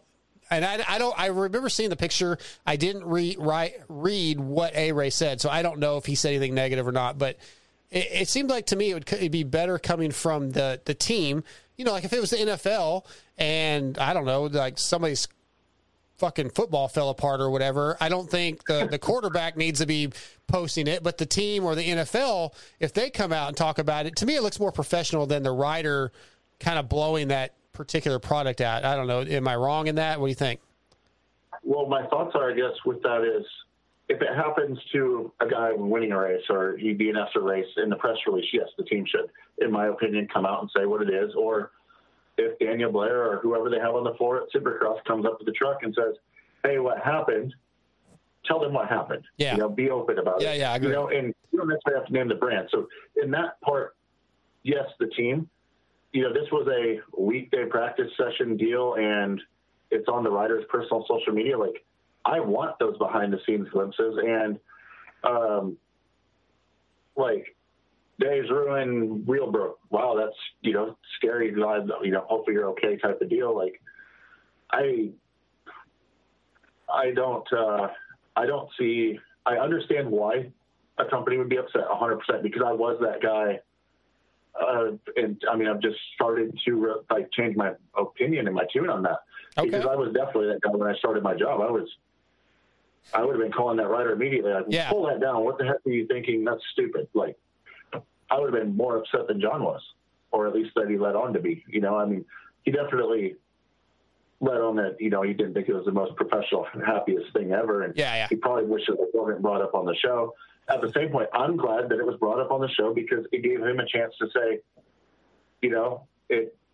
what I was reading between the lines is the sprocket bolts probably were not tight, and that's why the hub broke. That's, it sounded like they were evaluating it still, but that was kind of the initial diagnosis, I believe. Yep. Yeah. I think so. That was me reading between the lines, so I could be not correct at all. I don't know the situation any more than you guys do, but that's good. That gives him a chance to say, hey, this is what really happened. Like, it wasn't even the product, and that we have faith in this product. It had this many hours on it, and this is what we believe caused the issue. It's okay. Like I said, it's how you react to that thing. So I guess I just want more transparency in general, whether it is the teams or the riders. And I don't want riders to be scared to post stuff on social media because it might upset somebody. Like, good point. If it's just going to be bland social media out here grinding, right. Yeah. Like, I'm not into it. So, Wes, thoughts? Well, I did not think Chris was going to go that route, so I'm very surprised. And I think it's cool as shit. I think every point he has valid, and I'm glad he put it out there.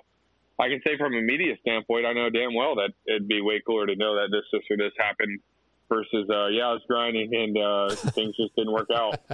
The transparency would be cool as shit. I don't ever foresee it really happening because of something like this. Every company thinks it is a bad light, but hey, guess what? A-Ray's a freaking heavier dude, and he's hard as shit on stuff. Like, I didn't see the post, but I'm sure he said that, like, I'm surprised it's taken this long to break this freaking thing, right? So I don't know what light he presented the post in. So, I mean, hopefully it was funny and more sarcastic tone. Like, holy shit, I can't believe I don't go through 20 of these a week. Like, pretty surprised it's held up for 2 years. So, I mean, I don't know. Everything can be done the right way and the wrong way. So I'm with Chris. If you got the transparency and the right message, I mean, heck, it's cool to let your fans know that, I'm a pro racer and I break shit. Okay, I like it. Those who ride dirt bikes, motorcycles, ATVs, and UTVs know Motorsport is the best place for OEM and aftermarket parts, riding gear, and accessories. Motorsport.com's dedicated team of gearheads have the knowledge and expertise to help get your ride working at peak performance and have you looking good too. Whether you race on the track, ride on the trails, or commute on the street, make your next ride your best ride only at motorsport.com. A few more things we're going to touch on. We'll wrap this thing up. Motorsport tweets, there was a topic about Baker's Factory. I think that's when this came up anyway. It was the Baker's Factory. What's going on there? Let's listen. There's this talk about maybe some changes at the Baker's Factory with some of the riders. Is that something? You can talk to JT on that. I've had to put out all his fires. So JT said that Cooper Webb will be leaving the Baker's Factory. Yep. JT says he won't be there next year. I probably believe you. But isn't that one of the reasons why maybe the relationship with Anderson and Husky went a little bit sideways when he left that program? I think Anderson told Jason if he wants to come back, he has to go back with Alden Baker. So he does have an opening to come back. He just has to go to that program. Yeah, but he's not going back. So. Listen, Steve, you're playing dumb here. Because I've heard some stuff about loosening the reins a little bit, okay? Yep. Yeah, but it's really hard to look at that program and you see what it's done for the people that have gone there and not if winning is the end-all, be-all goal and that's you're dedicated to doing whatever it takes to win, I don't know how you can look at that program and not think that's the next step. It seems like, this my opinion, that program is a little too gnarly for a rider when they're young. The guys that are willing, and the only thing that matters is I need to find a way to win in this class, and that isn't everybody. I think Jason Anderson is not there anymore. He would rather enjoy his life than he would sacrifice everything else. Some of those guys want to just go over here and ride here and maybe do something a little different, and Alden is like, no. Like, you're all in or you're not. Strict. It's disciplined. And program. to me, in my mind, I'm like, what's the harm in this? But if you're Alden, you're like, you just take a little bit of rope and a little bit of rope, and next thing you know, you get more and more rope, and then now the program isn't where it is. Right. So that's his thinking. All right, that was not during the tweet segment. Actually, it was earlier when JT was on. But, Wes, I feel like you probably have a lot of inside info that you can't really discuss. But I get where he's come from. Like, a lot of the fans, right, the listeners or the people on Vital, people that maybe don't even listen to Pulpmx, Baker's Factory is part of the industry. It's been proven with the championships, and people always wonder, like, why would Jason Anderson leave? Why would Cooper leave? Why is Zacho riding it, club? It's always this topic of interest, and I get what Steve's saying about with Alden. Like, no, man, this is my program. You do it this way, and this is the only way. Because if you keep giving them a little bit of rope, they're gonna take even more. And the way he does things, it seems to work most of the time. I would say, yeah, it seems to have worked every damn time. He's changed how many careers time and time again. So it's obvious that what he's doing is very fruitful if you're willing to stick on the program. And it's pretty crazy to me that even Alden has the ability to stay on this program year in and year out. Like, he'd probably love to go to some different spots, and he stays on it just like them. He's there every day, building schedules for everybody, doing it day in and day out. You would think he'd be like, sweet, they want to go ride somewhere else. Hell yeah, let's do it. Exactly. I'm going to go have some ice cream. If it's right, that's what I'm saying. I'm like, sweet, yeah, you guys go ride a cruise today. I'm out. Sweet, hang out at the pool with my wife, right? Yeah. But it's crazy that he's like, nah, this is my schedule, and this is what we're doing. So it's admirable to the point that, that he's able to do it. But he burns dudes out. I mean, I don't think that's any secret, but it's a winning recipe. But it's just how many guys can survive for how many years. You got to have a special pick in you, just like Dungy or Webb or Osborne. All those dudes there have something extremely special to do that day in and day out. So, if Webb does end up leaving, maybe he knows the winning recipe now, and he feels like he can do that on his own and add in a bit more fun into his program that he doesn't have right now, and make his career a little bit longer. I can't imagine what he's been on it 3 years now. So doing that day in and day out, not being able to eat potato chips and freaking M&Ms when you want to, because every single thing's regulated in your life, and Alden will know it because there's blood tests, or finger pricks, sugar tests, this, that, and the other one. It's gnarly. He Alden is such a scientist when it comes down to that. Like, he knows if you're fucking around.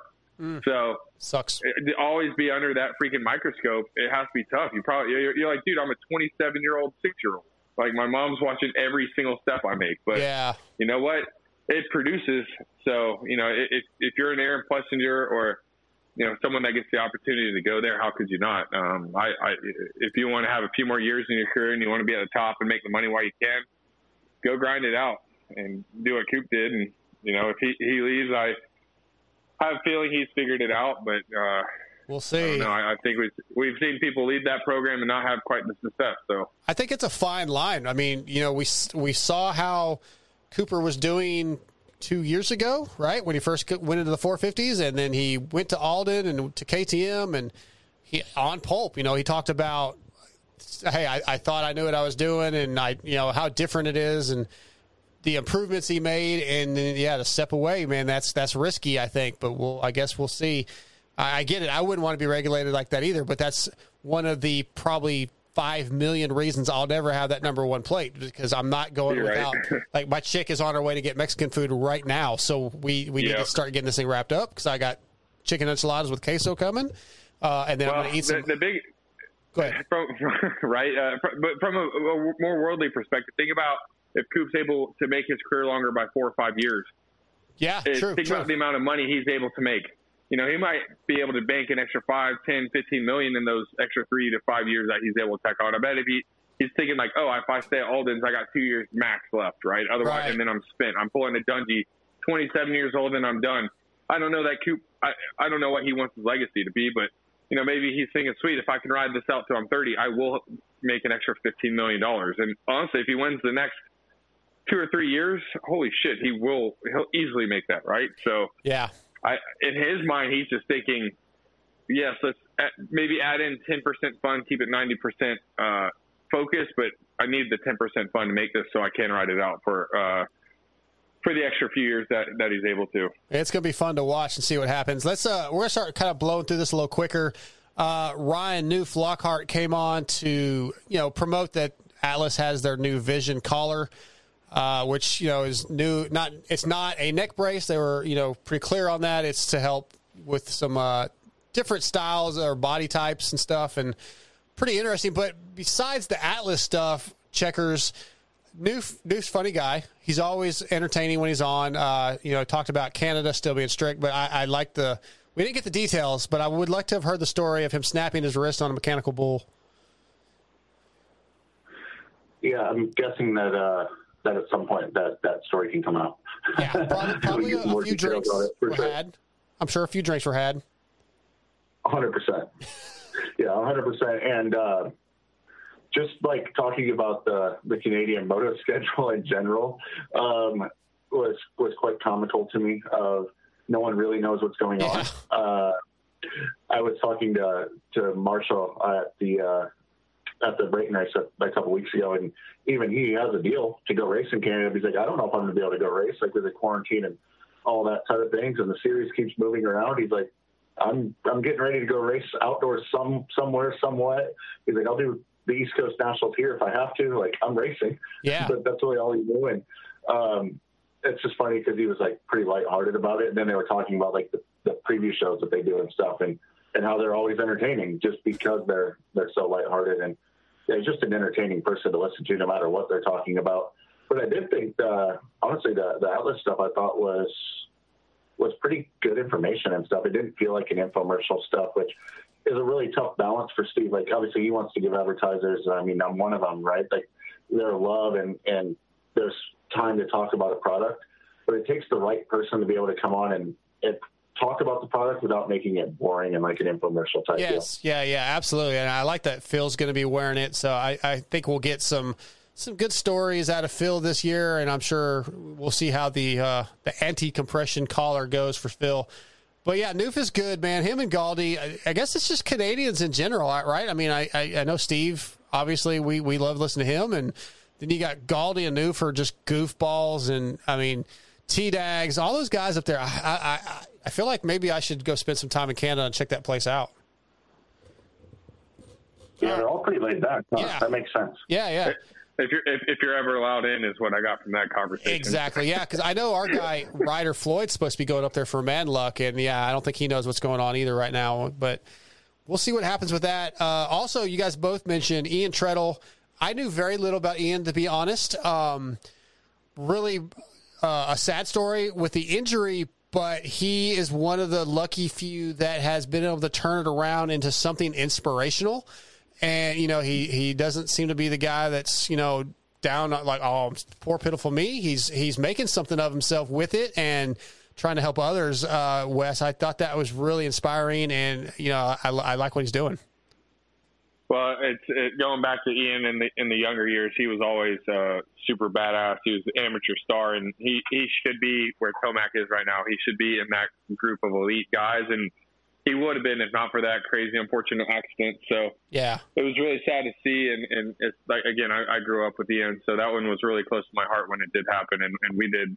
Vurb was still kind of in its infancy. I think it was 2010 or 11, and we did everything we could to raise money and help him, and stayed really close with his family. So I still talk to Ian quite a bit, and we always catch up and throw some ideas back and forth about doing stuff. And his family's always been great. He's great, and it's great to see how motivated and happy he still is in life, because like I said, a lot of people could have taken that a totally different way. Like, holy shit, I trained my whole life to get to this point, and I just, like, now it's down the drain. What am I going to do? But I saw his dad last year in Tampa, and still great people. They're all doing family business kind of stuff, I think. And Ian sent me some links today to check out. He's doing some really cool analysis stuff. I think he mentioned on the show. So he still loves moto through and through, and it's cool to see him still involved. Yeah, it's cool. And I again, with Steve, like I said, I didn't know much about Ian. At the time he was coming up, I was just a casual fan. I wasn't doing any quote unquote media type stuff, and I just didn't know a lot about the kid. I remember the name, but I didn't know much about him. So let me tell you, he had the most flawless style. Him and Nico and Stroop were all kind of on the RT Ronnie Tishner program. Okay. And I swear to God, they had the most epic style, flawless. I don't know. It was effortless everywhere they rode, man, and just like they rode the bike so good. So I've always given Ronnie mad props for that, because those three guys were like his echelon riders. I just never really saw the light of day that should have. But man, like watching any of those guys ride back in the day was just so sick. Well, it's cool having him on the show Monday night, because it allowed me to get to know him a little bit, right? And that probably wouldn't happen in too many other spots. So props to Steve for doing that. I want to jump real quick into the Race Tech rant. Use Pulp21 to save. Race Tech, a huge supporter of Pulpmx. Obviously, Checkers is the big guy over there. Let's listen to Steve's rant before we wrap this thing up completely. The public tracks. It's insane that these guys go to public tracks to practice for the Nationals. I mean, Barsha's out there with 50s and 60s. Adam said he got some shit because there was a photo of him where he pushed this guy like out of a rut, like this guy that looks like me on a bike. He just pushed him out of a rut. Husqvarna at one point said no one could ride public tracks. Remember that? That was a couple years ago. Well, they're back riding public tracks now, so I don't know what happened there. To rent a track is what, John? $1,000? $2,000? I don't even think it's that much, depending on the day or the track. So let's go $1,000. Yeah. $1,000 to rent a track a day. Yeah. Get 3 OEMs to throw in $300. You'll have a groomed track or rough. They'll leave it rough if you want. They've certainly done that. And you don't got to worry about 50s and 60s and quads out there. My last broken femur, my second one, was from a guy getting out of my way, right into my way, and I hit him and snapped my femur. So that's the scariest part, Steve, is when they are trying to get out of your way. You don't see Lewis Hamilton on the go-kart track warming up. You don't see, Roger Federer doesn't take it to the courts down the street to start warming up for the. You just don't see it. We got $1 million athletes, $1 million programs on the line here, and they're out with quads and 50s at Glen Helen. Like, it makes no sense to me. Rent the fucking track.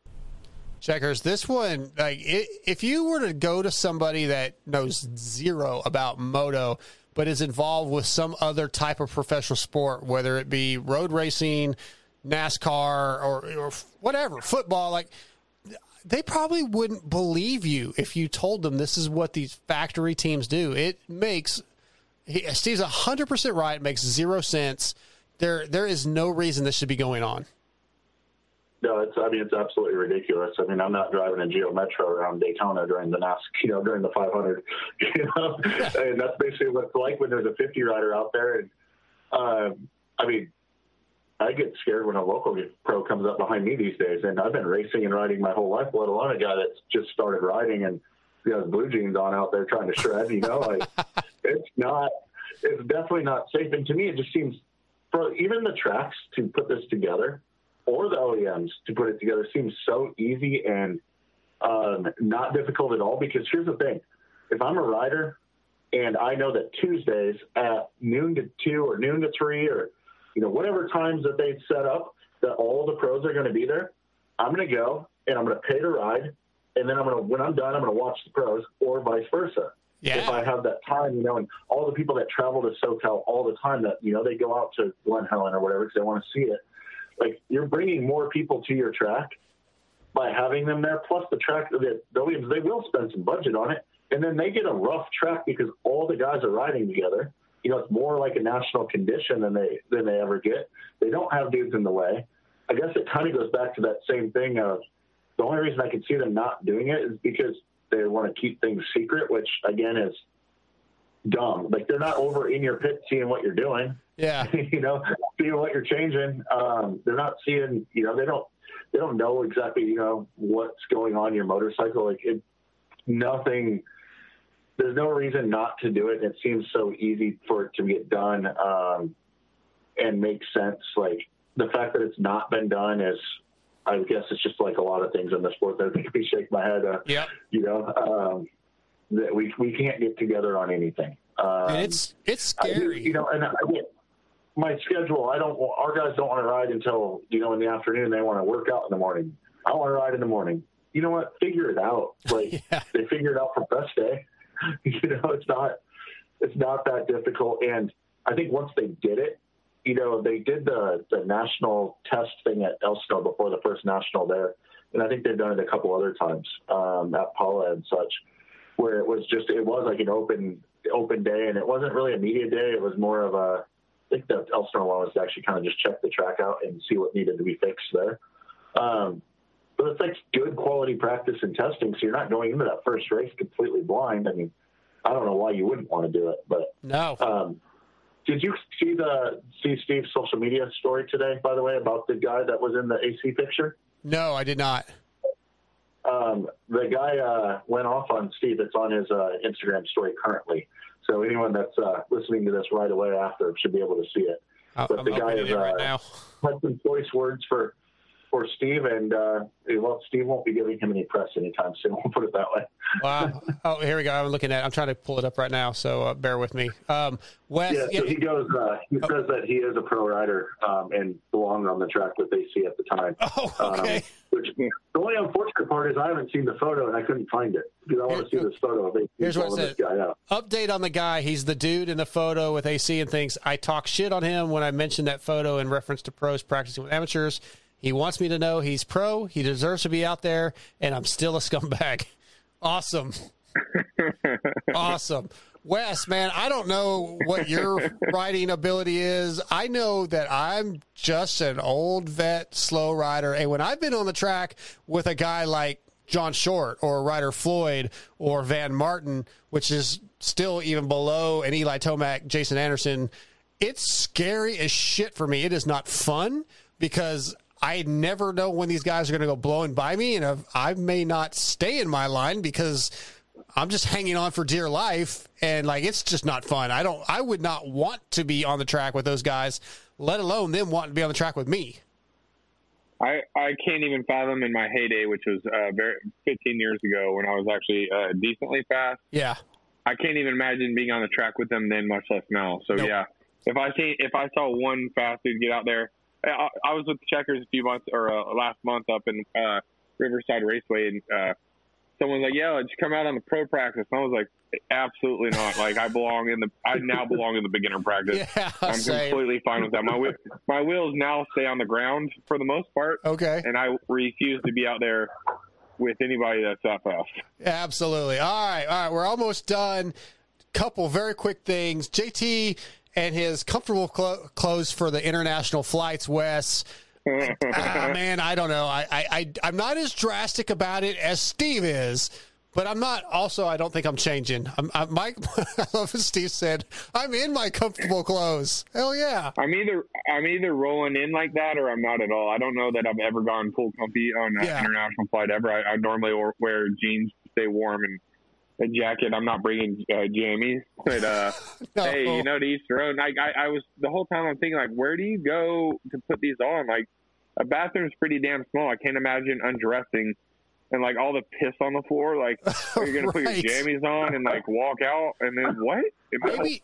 You just holding your folded pants. What the hell, JT? I don't know, dude. I don't know. Maybe when you're balling like them, maybe the international flights have a bigger bathroom and Yeah. Well, here's the thing. I know on those Australia flights, you could rent it's a $25,000 ticket each way. I think where you get your own little room. Oh hell no! Are they fucking balling like that? Holy shit! What am I doing wrong? Well, if you're doing that, then you could just be naked. Right? That's the only thing I can fathom is they got their own little room changing, and here I am riding the freaking coach. Yeah, no, I'm with Steve. I'm staying in my Dickie shorts and my t-shirt, and I'm good. But Checkers, you wearing the PJs that the flight provides, or are you staying stock? Well, I'm staying, but I can just picture myself trying to change and falling out the bathroom door and rolling down the aisle. Yeah. All right. You guys, either of you believe that JT is out for fantasy for outdoors? Checkers? I mean, we're close to it now. I think the deadline's tonight for Industry Idiots. I think he's legit out on the Industry Idiots. I think he'll still play. Yeah, okay. But he won't be playing for money, so he won't be so passionate about it. I think he's, he was very determined not to do it for Supercross. Yep. And I do believe that they will sign him up. On their own? On their own. I don't think he's willingly doing it. I think they're going to sign him up no matter what. Okay. I can see that. But I don't think he signs up. I think he's going to do it, which is crazy because he had a pretty good Supercross season. So you almost think that would fuel him back into, okay, well, I'm doing pretty well. This is still pretty good. But yeah. You've probably been in the press box with him a few times to see the range firsthand, huh? Oh man, yeah. We were having a good 3-way discussion at Salt Lake City actually it's 4-way because Dan Truman was up there too, and I gave my opinion on John Short because he had crashed in press. And I was like, nope, I'm out. And it was going back and forth. And, yeah, I got told I was an idiot on a couple things. And way to go, Darkside, and on some picks. And, yeah, so it was. And then I ended up picking John Short. And I think he crashed out, if I'm not mistaken, or barely got any points anyway. But, yeah, I was up there. JT was pretty calm this year most of the times I saw him. But I've seen him pretty wound up at other times. I do have to point out, I thought it was very entertaining when – they tried to play the X-Brand Tear-Offs opening intro, and there was no audio, and Steve was getting onto tits, and it was Steve's fault. I love that. That made... Yeah, Steve sucks. Are we back to that? Yeah. Steve sucks. Yeah. Way to go. But anyway, hey, I want to give a quick thanks to Nick Still, Trent Marr, and Steve Hall, who all helped me with timestamps. They help me every week with timestamps on things that stand out to them in the show that I can go and pull audio if I don't happen to catch that or whatever. It's cool to get outside views on things that maybe somebody else thinks was really entertaining. And, maybe to me at that moment on Monday night, it wasn't something that stood out. So I appreciate those guys for always helping me out every week. I once again want to thank motorsport.com, Guts Racing, Michelin Bicycle Tires, and Seal Savers, along with all the other sponsors, including X-Brand Goggles, Race Tech, Skosh. Go to pulpmxshow.com, click on the sponsored deals tab. There are links, there are discount codes for most of the Pulp sponsors. Support them, support the shows that you love. If you don't see a discount code or a link, email contact@pulpmxshow.com. Steve will try to help you out if he can. Other than that, Wes, anything before we go? No, but I love that mission, as Checkers knows, support those who support the sport. So yep. I'll reinforce that, and I love it. Well, keep doing what you guys are doing. We love Vurb Moto. We love the Moto Spy. I think those are some of the most insightful, badass, YouTube segments, videos I've ever seen. I love Moto Spy now that it's over. How about that? Well, I know. I'll give you that. I'm disappointed, man. I can't wait for him to be back. Let's go bigger and bigger. Thank you.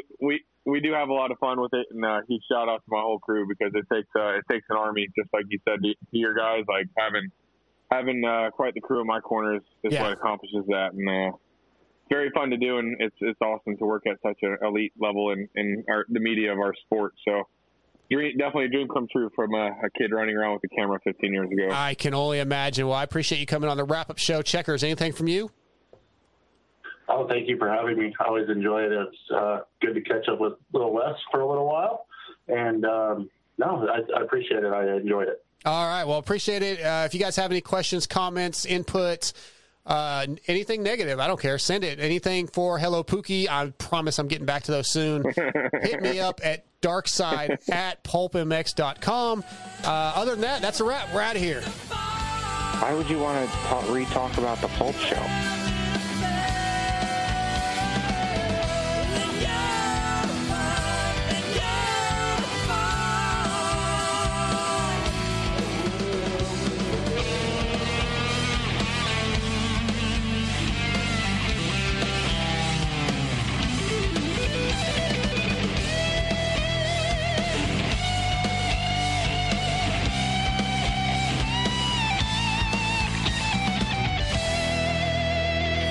Adversity and